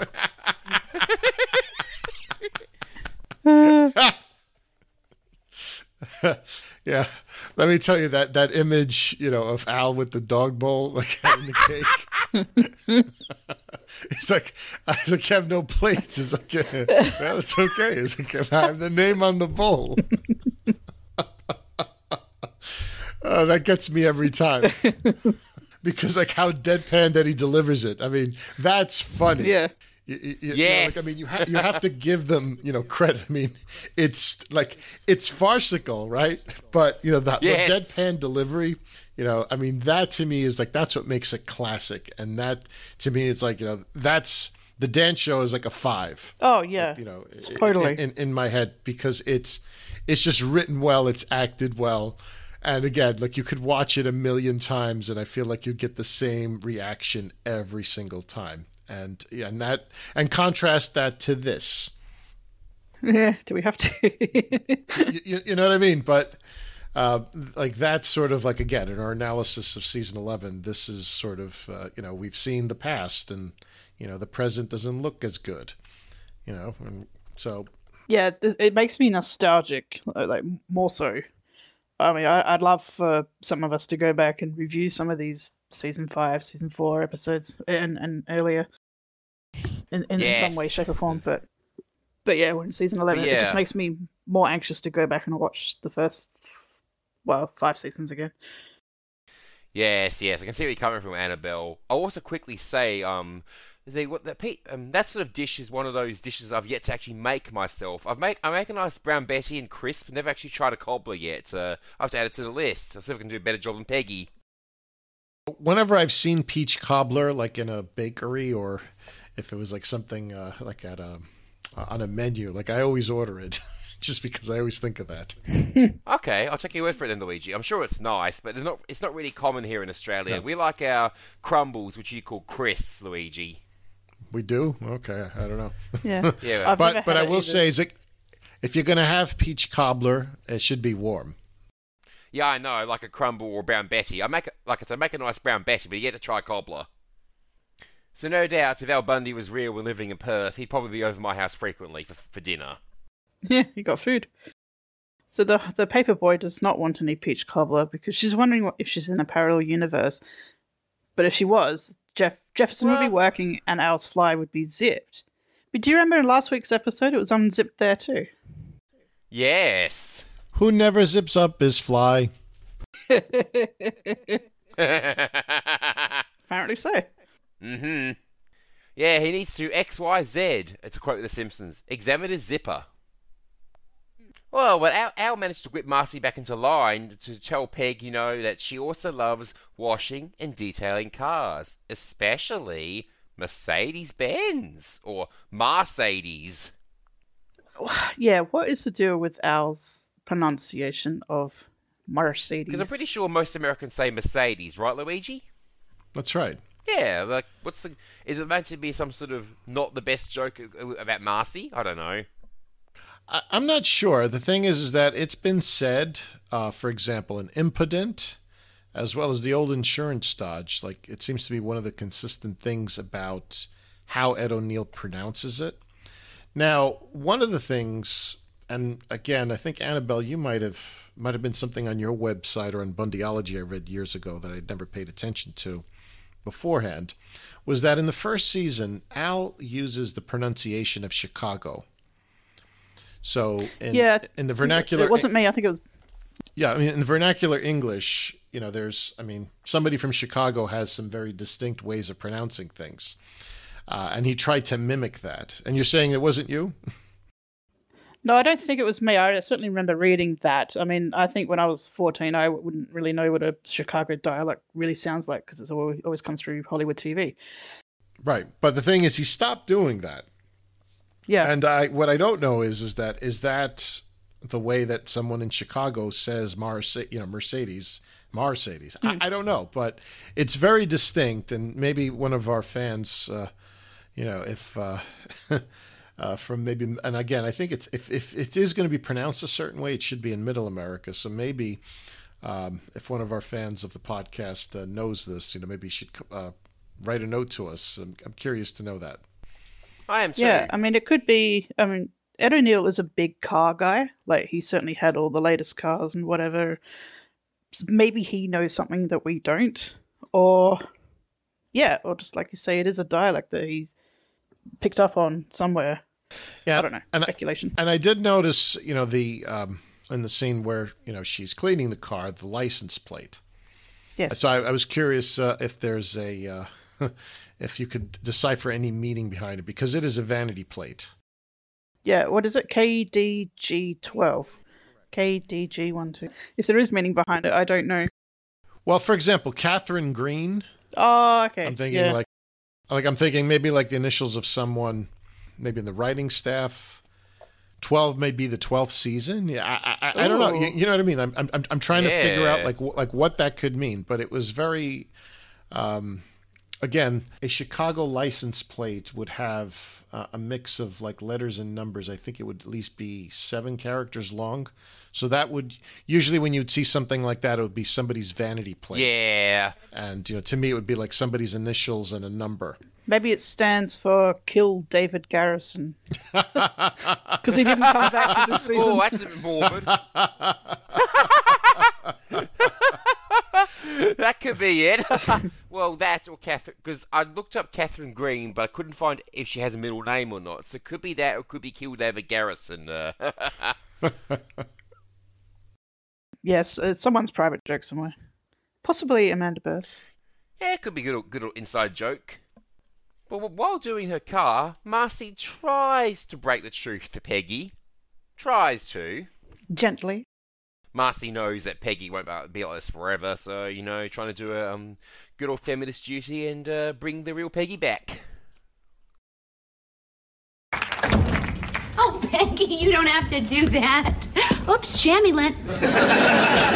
Sorry. Oh, and I'm sorry I didn't finish reglazing your bathtub. I'll do it when you're sleeping. Do you sleep? Because Al says good women don't. Oh, I can't stand this another minute. Look, Peggy, Al has brainwashed you. You are not cheerful, tidy, and hardworking. You are rude, mean, and sloppy. You're a horrible wife, a worse mother, and proud of it. I beg your pardon. Peggy, and I say this with love. You're the laziest bitch in Chicago.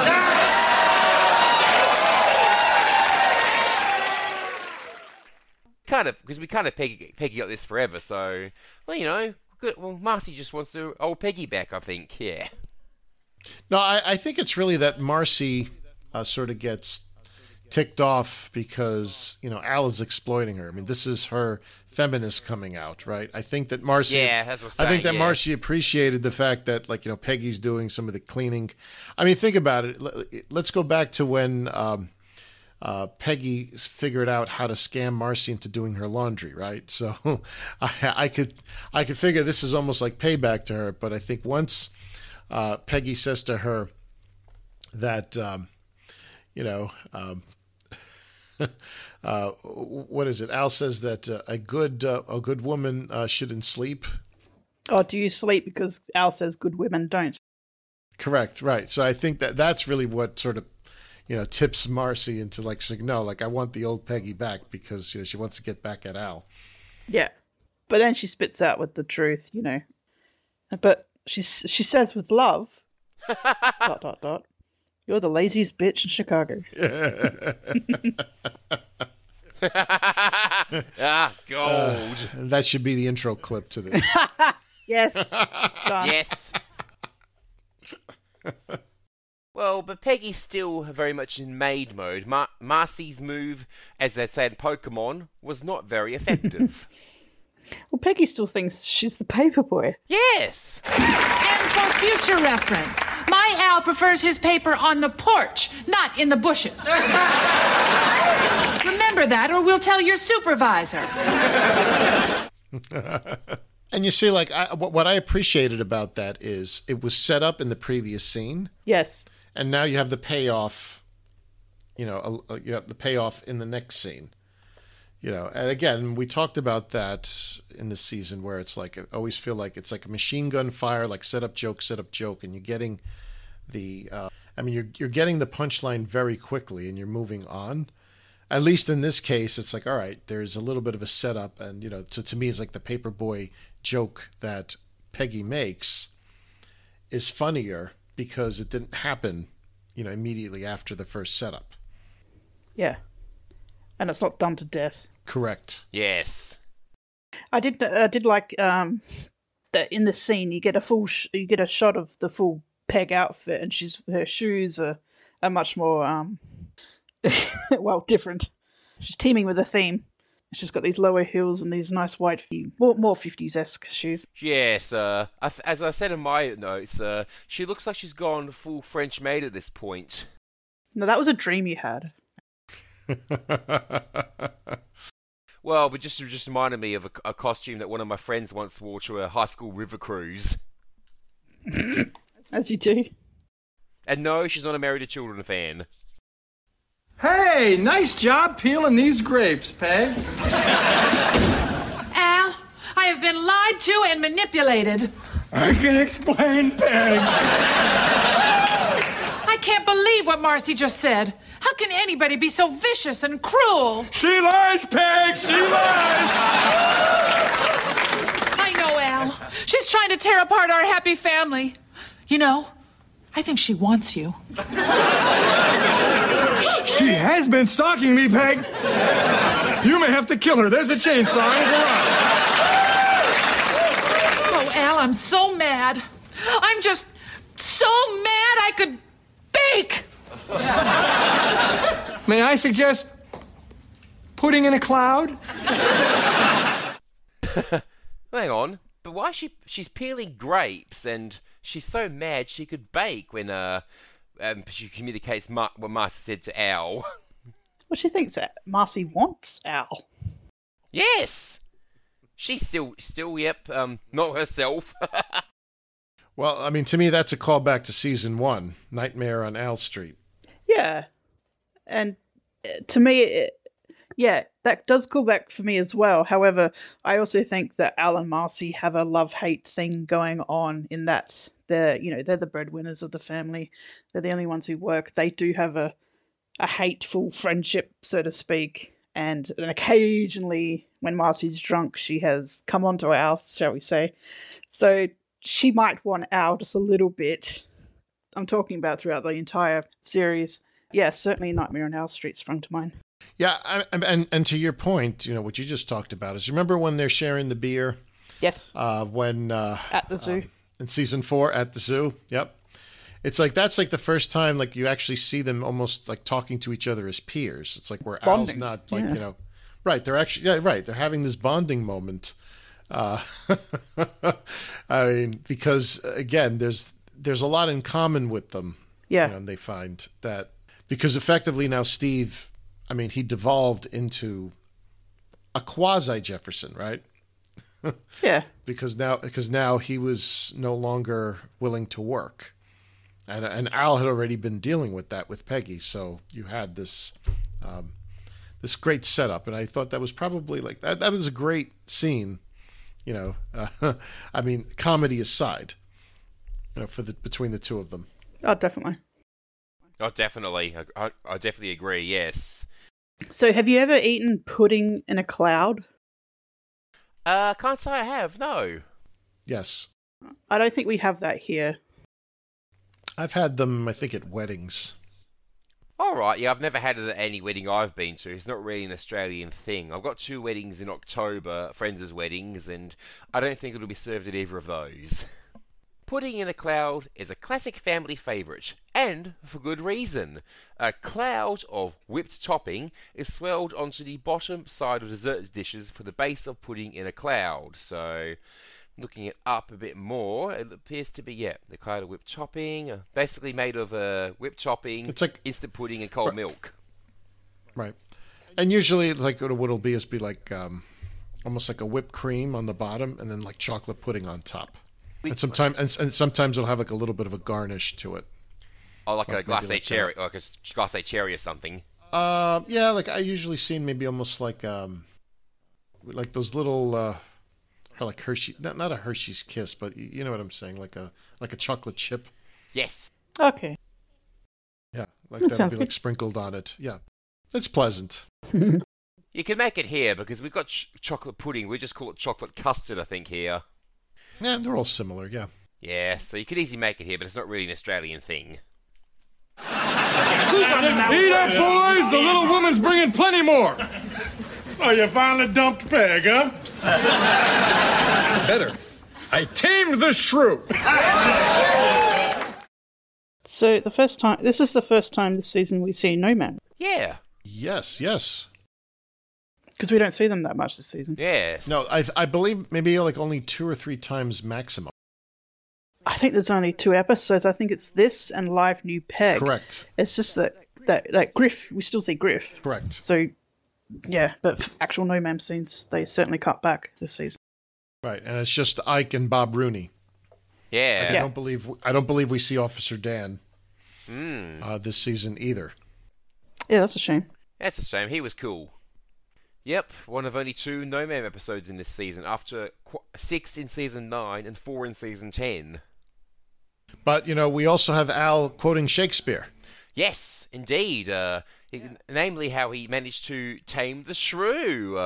Because obviously Griff, Bob Rooney, and Ike, and Jefferson, Griff, Bob Rooney, and Ike in particular, are all really suspicious about Peggy. So Al had to explain somehow, the taming of the shrew. So thanks to my Year 10 English teacher who was obsessed with Shakespeare, Mrs. Pastel, I know a lot about this. So the main plot of the taming of the shrew depicts the courtship of Petruchio and Katharina, the headstrong, obtuse shrew. Initially, Katharina is an unwilling participant in a relationship.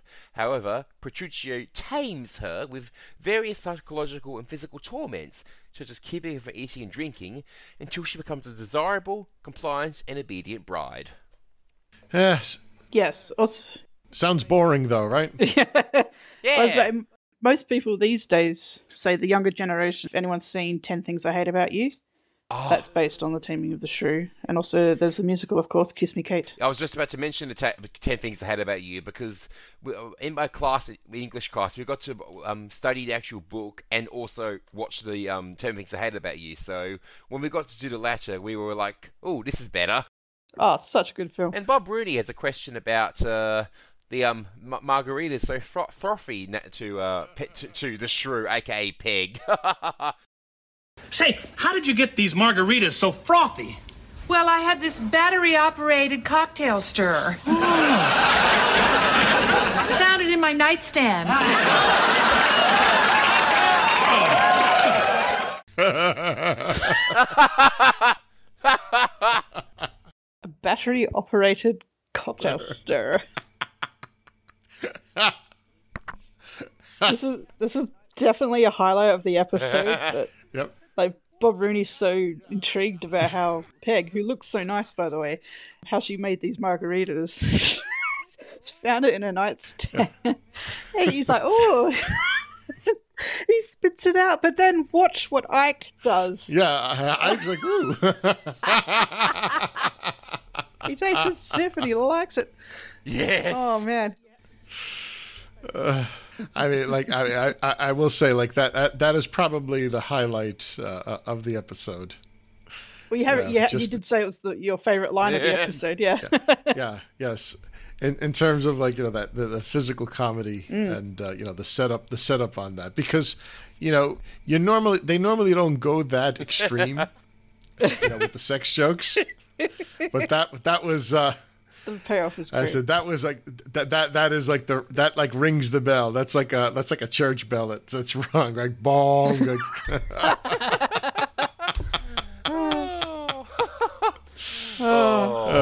So now the No Ma'am guys are getting really worried because Al is accused of sleeping with Peggy. Al, I hate to accuse you of this, but did you sleep with Peggy? Are you crazy? That would violate our first commandment. Thou shalt never covet thine own wife. That would violate their first commandment. Yeah. That's not their first commandment. If you remember back to season 8 with the Ironhead Haynes episode. Yes, it is okay to call Hooters knockers and sometimes snack trays. These are your real first commandments. So this should really be the 11th commandment, Al. No, ma'am. They rearranged them. Yes. All are rewritten since 1994. I think you better rearrange those. I just want to quickly say, because I quite like it when No Ma'am appear, given their declining in number of appearances, do you think they would have been phased out or it cut even more if they were back for a season 12? Possibly. Depends what kind of stories they came up with. Yeah, we said Officer Dan wasn't in it so much, but he did get an episode by himself with Al, and Kelly's Got a Habit, just for the record. Correct. True. But he's not appearing with No Ma'am. I guess that was the point. Yes. Now, I mean, if you remember, Michael Moy did say that, you know, he had the idea of having a spin-off of No Ma'am. You know, and I can see it. Like, you know, like after he described that as a potential spin-off, I could see that. And I could see it. I mean, if it's not starring Ed O'Neill, it would probably be like, I could see a spin-off with, you know, Bob Rooney and Ike and Officer Dan and probably maybe a couple of other characters. Would Griff be in there? Yeah, maybe. You know what I mean? It's like I could see it as like a crossover type thing, that maybe like you would have a crossover. But I could see that developing. But, you know, it's unfortunate it didn't happen. Maybe the animated series will do something like that, right? Yeah, well, possibly. Maybe. They'll have their own clubhouse, which won't be the garage. Yes. Yes, provided they can get to the original guys back, as long as they can do that. Maybe a back room of the nudie bar or something like that. Yeah. What, where we're recording? Yeah, let's go check the storage closet. So speaking of Hooters and snack trays, they've got a ring girl for the evening. They do, yeah. It's like, oh, who's the hot blonde bird? It's Sally, the ring girl. Look what happened to Marcy. And that goes, you know, back to that whole Stepford thing. It's like the guy's like, hey, wait a minute, like, what do I got to do to get a wife like that? Right? I mean, like, wow, this really works. Yeah, I mean, and look, I mean, I have to give like Katie Seagal's wardrobe. I mean, she had like the 50s, you know, again, she looked like Audrey Meadows, like scrubbing in the kitchen. Like, I mean, down to the outfit, it was perfect. But then, like, she comes down very elegantly dressed. You know, like, I mean, a real knockout. You can see her legs. Yeah. Real knockout. Yeah. Yeah, it just adds to the of what happens with Al becoming turned on. And for me, it adds to the build-up or the climax of the episode where Peggy goes back to her usual self. I made a note here that I don't actually remember making. But in the background, there's a poster. You know how I'm always looking at the walls and stuff and posters. Yeah. And eventually just tracking them down on the internet. I mean, I found one of the posters that's up in Bud's basement bedroom. So obscure and rare, but I eventually found it. But apparently, in this scene, there's a poster for WWF, as it was then, King of the Ring 1995 match. It's on the desk by the wall. Yep. It's an observation I don't remember making. Well spotted. Apparently. And by the way, the WWF and today the WWE is headquartered in Connecticut. You asked, remember at the beginning of the podcast, we mentioned that its headquarters is in Stamford, Connecticut, and one summer I actually worked across the street from them. Oh yeah. So I do remember seeing some wrestlers at lunch. Nice. When you'd go out, because there was like obviously food establishments nearby. But yeah, like not of like where you would think it would be. Like I think most people would say like it'd be someplace like Las Vegas or, like some fun place. But believe it or not, it's in Connecticut. Right, like I said, but at that point I wasn't like a real wrestling fan, so like it wasn't really like a thing. Although I do remember seeing Captain Lou Albano. Nice. Who's now passed away, and I'm sure you guys will appreciate this. He played Mario in the original live-action Super Mario Brothers Super Show. I was just going to say, I knew that. Yes, I know him from the Super Mario Brothers Super Show. I saw a few episodes of that, but that was a little bit before my time. But I still saw a bit of it on video, and of course the Do the Mario song at the very end of the show. Yeah, I'm very familiar with it. Yep. So is Fat Snoopy Schwartz a real person? When I did the notes, I could not find something, but we could check again. It doesn't sound like something or someone I've heard of. I think it's just a funny name they came up with. But Al's not interested in wrestling. Nope. Hey, Peg. What you doing? Greasing my muffin tins. Hey, can I grease a couple? Oh, thanks, honey. But you have to spread them just right or they won't rise. Well, that's not going to be a problem. Come on, Al! Fat Snoopy Schwartz just bit the knobs off the human trash compactor. Well, you sure know your way around a rolling pin. Oh, it's easy, Al. You just grab it with both hands and go back and forth, back and forth. Peg, you're driving me crazy. Let's go upstairs. Oh, Al, you're terrible. We're hosting a party. Besides, you told me that I don't like sex. I'll make it quick. This is interesting if you think about it. It's like Al really loves Peg, and I think like he feels repulsed by the fact that maybe she doesn't cook or clean for him. But when she does, I mean, it's almost like that's what makes her attractive to him. Yeah. Right? So that makes her the perfect woman. Correct. So it has nothing to do with her physical look, because you always read this on some of the comments that are made, like especially like on YouTube and all that. It's like, why doesn't Al want to have sex with Peggy? And Peggy's a beautiful woman. And it's because I think, she doesn't give him or maybe satisfy his needs of like food, food and maybe being, again, I don't know if you want to say like a wife or motherly, like that's what he's looking for. So now when she acts that way, right, then he's attracted to her. Yeah. So that's what makes, that's effectively is what's going to make for the grand finale on this one. Yeah. Because he's told her that she doesn't like sex, and we find out that as they're doing it, she actually does, and realizes that she does. So her memory comes back during that. Yes. But when Al goes into the kitchen, he asks Peg what she's doing, and she says, "Greasing my muffin tins," which I have a dirty mind, so I took that to be a dirty reference, even though it sounded totally innocent. But it's not. Yep. No, it's dirty. But you have to spread them just right or they won't rise. Yes. Yep, double entendre. Yeah. Mm-hmm. Ike's a little bit too keen for that.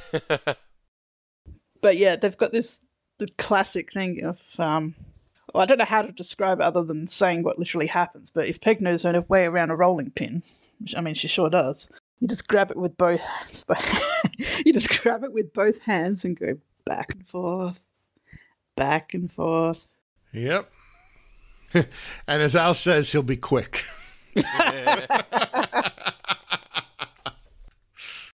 Yeah, and as they go upstairs, then we finally get to hear from Griff. And like we said at the start, if this was a season opener, we finally get some closure about Griff. As it stands, it just works as a continuing reference. Wow, you just got out of prison? That means you haven't had sex for a long time. None that I care to discuss. And it's interesting how Bob Rooney and Jefferson sort of move to opposite ends of the couch. Yeah. After he says, well, it's nothing that I care to discuss. Because we know by now about this Mrs. Black Beauty stuff. Oh, and there's noises from up in the bedroom. Oh, ow. Oh, Peg. Oh, yuck! And I'm thinking, oh, no. Oh, Al! Oh, yes. Oh, yuck! Oh, Al! Oh, yes. Oh, Al! Oh, Al! Oh, no! She's back! Grab your weenie tots and run for your lives! Open the door, Joe! This kind of reminded me a little bit of The Wedding Show, when they overhear, again, Al and Peg in the bedroom, making suggestive conversation, but really she's just putting on his tie. Yep. But here it's actual sex, so they do have right to be grossed out. So yeah, as you said, her memory returns during this. But what's this crash upstairs? Yeah, I think she probably grabbed something that was on the nightstand and threw it at him, almost like a lamp or something, right? Yeah, it would be that. Well, not battery-operated cocktail stirrer. No. Right. Could have been that too. I think it's like, it does. I mean, it sounded more like a pan, but it's like, I guess like they needed to make a sound. But to me, like if this was real life, I could imagine Peg in the bedroom, and it's like all of a sudden her memory comes back and she grabs like the thing that's closest to her. So I think it would probably be one of the lamps on the nightstand, right? And would probably fling it at him or try to hit him with it while he's like trying to dodge, right? Trying to dodge her. So that's what I would imagine it would be. Yeah, it sounded kind of like a breakfast tray or something, like a metal tray or a lamp or something, or all of the above. But you notice, I don't know if anyone saw this or if I'm crazy, but when Al comes downstairs, right when he gets to the bottom of the stairs, it looks like he trips and falls forward. Yeah. He's covered by people fleeing the scene quite quickly, but he stacks it. Right. I have no idea if that's intentional or not. Right. I mean, the other thing to me, it's like to add to the to the image, like to me, the acting. I would have expected both of them to look a little more disheveled. Yes, that's what I didn't get. Yeah, I mean, because belt. Right. I mean, and not only that, it's like Peg comes down and she her hair is still like perfect. She's still dressed well, so it's like that sort of took away from me like the reality of it. It's like I would have expected both of them to have come down a little disheveled. So, which would have made it funnier. Yeah. But I don't know if that's just because, remember, that's a set. So maybe they don't have enough time to dishevel themselves before they walk down. I thought maybe they could have done something like if she took off the little penny, the little apron she was wearing, and Al came down and it was tied around his head or something stupid like, what do these people get up to upstairs? Right. Yeah. So Peg's returned. The shrew's back. Untamed. Oh, and she can't be tamed. And Al's name is no longer Al Bundy. Al Bundy, I feel so violated. Al Bundy, is that my name? Who are you? Gosh, you're a pretty woman. Nice try, Al. There is only one punishment severe enough for you. No smiley face on my omelet tomorrow? No omelet, just toast? No toast at all? Upstairs. Why, Peg? Why? There's no food upstairs. Oh, don't worry, Al. When I'm done with you, you won't have any appetite at all. I know! And there'll be no more toast and smiley face omelettes for Al. No more food at all. No. Now, we actually have been keeping track of sex points this season. We apologize to our podcast listeners that we haven't kept up with it, at least episode by episode. But we've already had 2 sex points for Peg this season, and now we have a third. Actually, a third and fourth, because technically, I'd say the first time when Al wanted it, right? That's actually a sex point for Peg. And the second time, sort of like his punishment is the second one. So I think, would everybody agree on that one? Yeah. Yep, I agree. So Peg 4, Al 0. And you've been keeping track of these? Mental track. Okay. Remember when we do our wrap-up show, there used to be a right? spreadsheet. But yeah, put that in the wrap-up notes now. Yes. So, the main episode ends, aside from a quick little pre-credit sequence after a Don't Go Away, we'll be right back, with a little scene just before the credits roll. Hey, bud, I'd like you to meet the girl next door.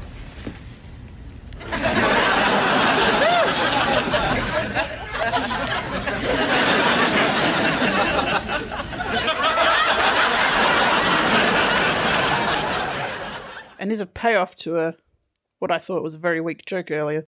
Yeah, we see Kelly, now in green. She's got a new girl introduced to Bud. She looks kind of familiar, doesn't she? A little bit. I actually remember something about this episode, maybe when it aired.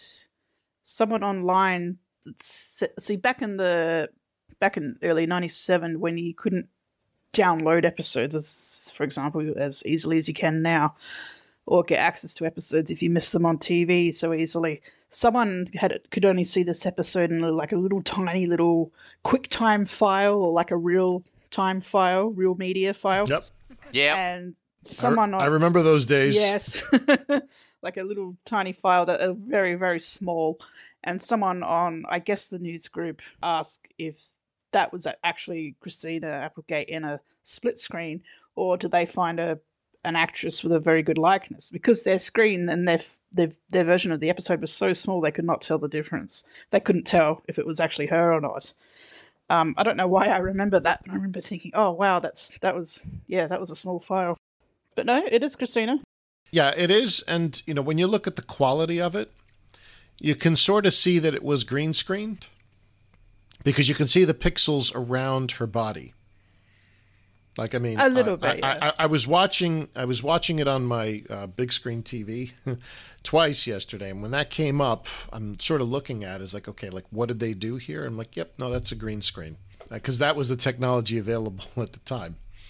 Yeah. I mean, now I'm sure, like if you had done it, it would seem very, very natural. Yeah, now it would. But that's, again, you have to go by what was available at that time. Yeah, it's come a long way. Because we see that again when we will review Les Be Friends, when you have Marcy and her cousin Mandy like on the screen. Yes.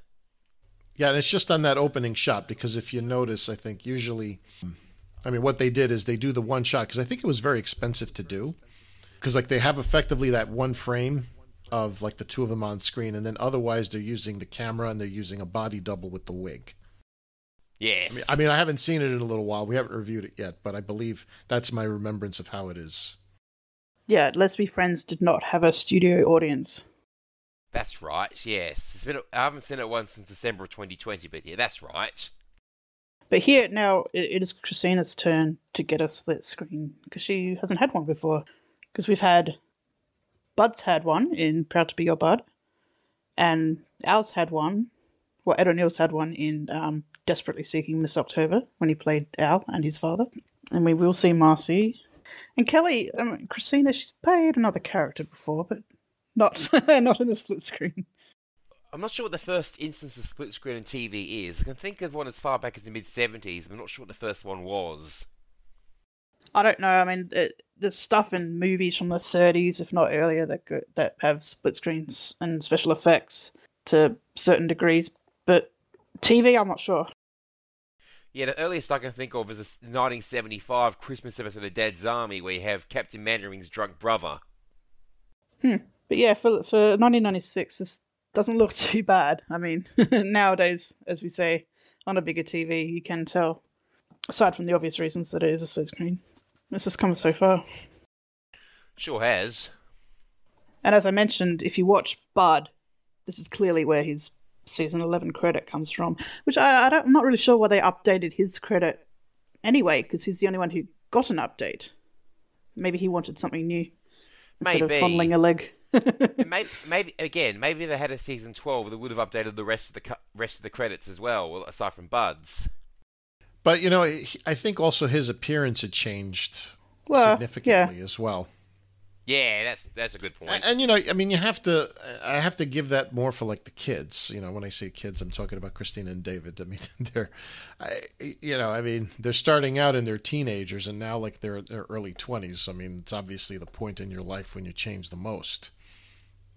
So, I mean, Ted McGinley still looks the same. I mean, he's probably like a Dorian Gray.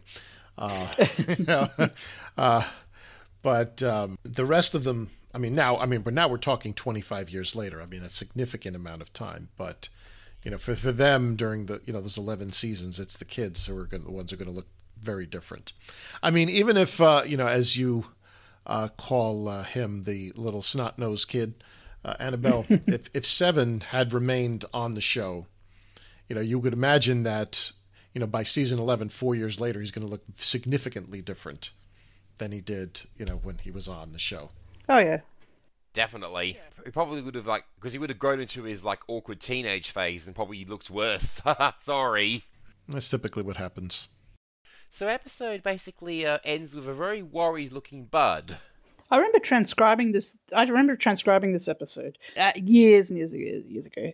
And my mother had seen this episode by then, of course. And I asked her, "Oh, how do you describe the look on Bud's face?" Because I just needed a word. And she said, "Oh, flabbergasted." And I'm like, "Perfect, that'll do." That is perfect. No Ma'am will be right back to wrap up this week's review. Be sure to join their Facebook group page for all the podcast news and updates. Be sure to subscribe to them on the Apple Podcast app, and please leave a review telling them what you think of the show. To subscribe to their YouTube channel, just go to channels and search up Married with Children podcast. Join their Patreon and support your favorite podcast with a small monthly donation. You can email them at marriedwchildrenpodcast@gmail.com. Thanks for checking out this review. Okay, alright, so, Luigi, how many battery-operated cocktail stirrers are you rating this episode?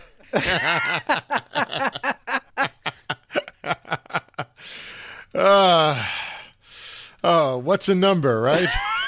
I feel like quoting Shakespeare. He said, what's in a name? So I'm going to say, well, what's in a number? Well, overall, I did like the episode. I thought that, the concept was good. I really loved the homage that it made to the 1950s housewife in terms of what it turned Peg into. I felt like watching it that it, was really paying homage to the Honeymooners, and that's one of the reasons why I wanted to be on this with you guys, because, I am a big fan of the Honeymooners. I really think it is the proto-sitcom. I believe they are proto-Bundys in terms of the way that they act, obviously with a different spin for 1950s sensibilities, but it was a very good concept. I thought the writing was decent.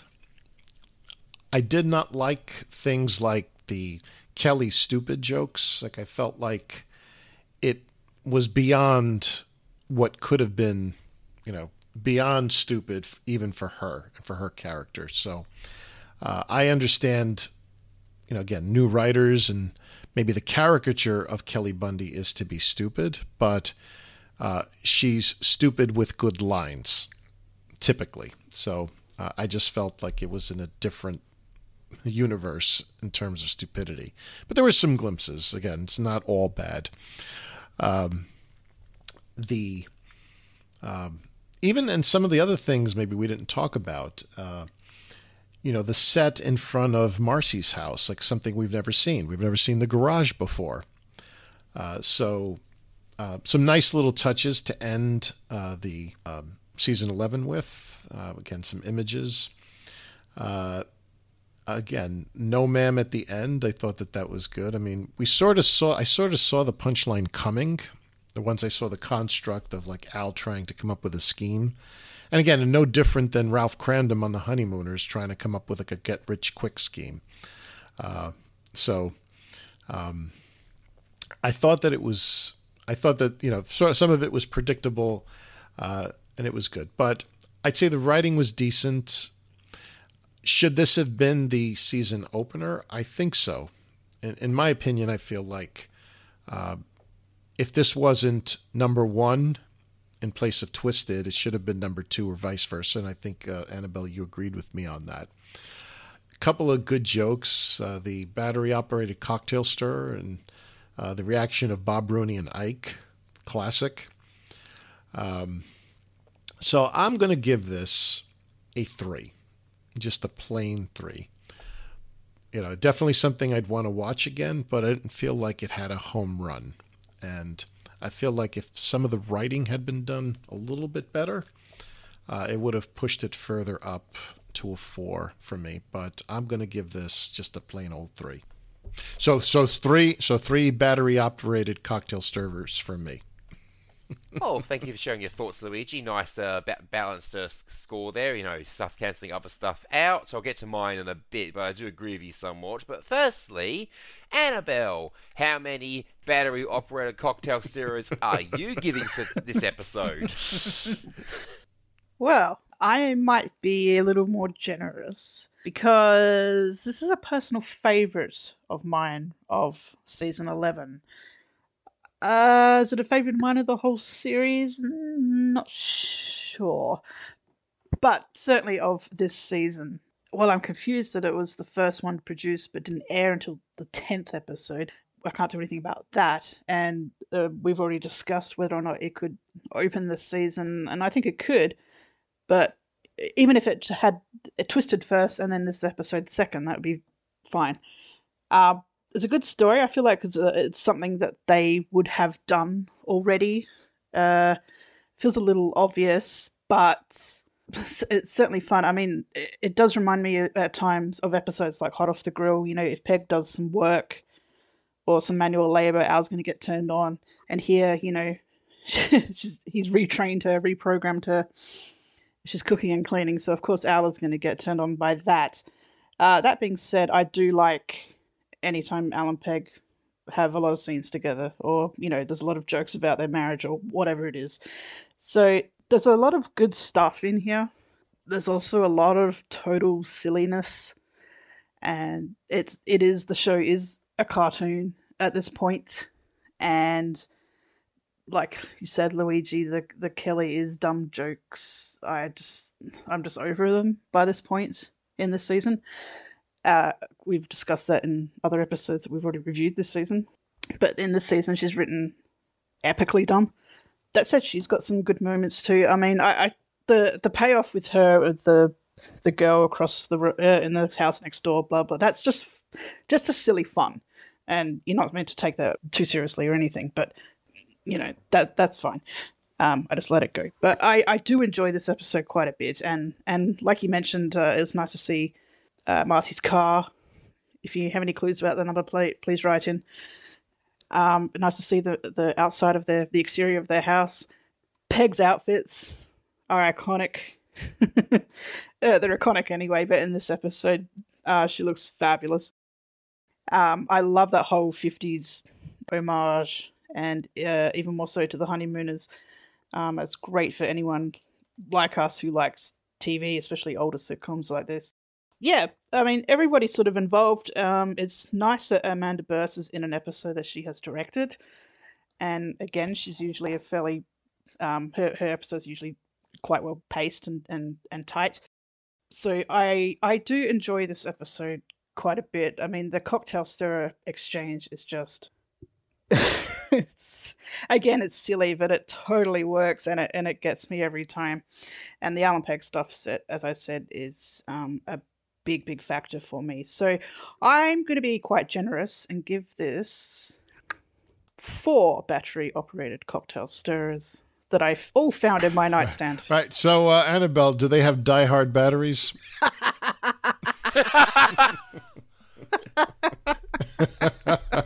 A couple of them do.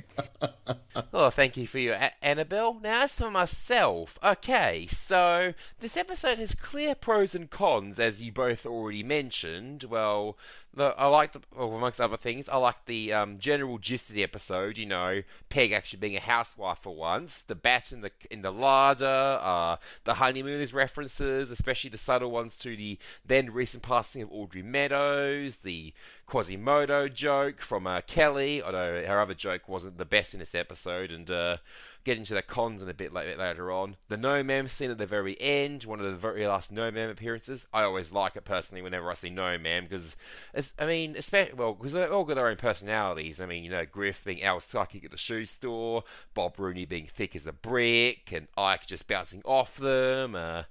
Yeah, so I mean, cons. I'd have to say, well, I mean, Kelly was aside from the Quasimodo joke, Kelly was a bit flat in this episode, especially, you know, the way she's trying to, Al was the one who had Indonesia. Oh, that was another Indonesia joke. I did like that one, especially being one of Australia's neighbours and all. Some of the plot holes weren't the best either. So I do like this episode. I mean, there are other ones season 11 I like more. If this was, say, from season 5, let's pretend this was from season 5 as we know it just in that season, it would definitely stand out more. But if it was from, say, season 5, they would have written it differently. Like, it wouldn't be No Man, for example. They would have written it differently to get my gist. Yeah, I'm hovering between 3 and 3.5. I mean, it wasn't laugh out loud funny for me. I did laugh, but not laugh out loud funny like I normally do. So I'm going to have to agree with Luigi and just give 3 battery operated cocktail stirrers that I found in my nightstand.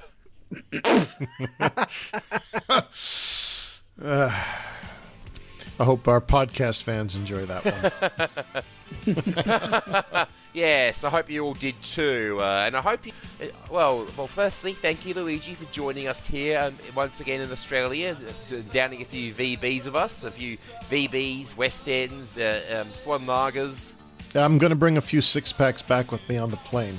Yes, make sure you bring 1 6-pack of West End and 1 of Swan Lager, Adelaide and Perth beer. Yep. Yeah, I definitely appreciate it. Can you get that at duty free? Yeah, and I will say, since I have been flying a little bit, especially in Europe, the duty free's been excellent. So I'm excited to see what the duty free is like in Australia now that the borders have reopened. Yes, well, you're definitely always welcome when you come on down our way. Yes, I could happily come visit the Perth, Adelaide, or even another city. I'd happily meet up in another city, Luigi, in Australia. No, definitely will. Real. What? Sydney? Well, Chris is coming to Sydney. Yes. So, as much as I hate to leave you all, that's it for the Married with Children podcast for now. But Team Australia plus Stephen from Oklahoma will be back with you next week to review Bud on the Side, Season 11, Episode 11. So, you'll be looking forward to that. In that episode, when Al finds out that Bud and Gary are dating, he and Griff decide to take advantage of the situation like a break room. That's one of my personal favourites of Season 11. So if you want to find out why, you better be back next week and listen to the Married with Children podcast, only on the internet. So until then, be good to yourselves. And remember, Keep your ears out.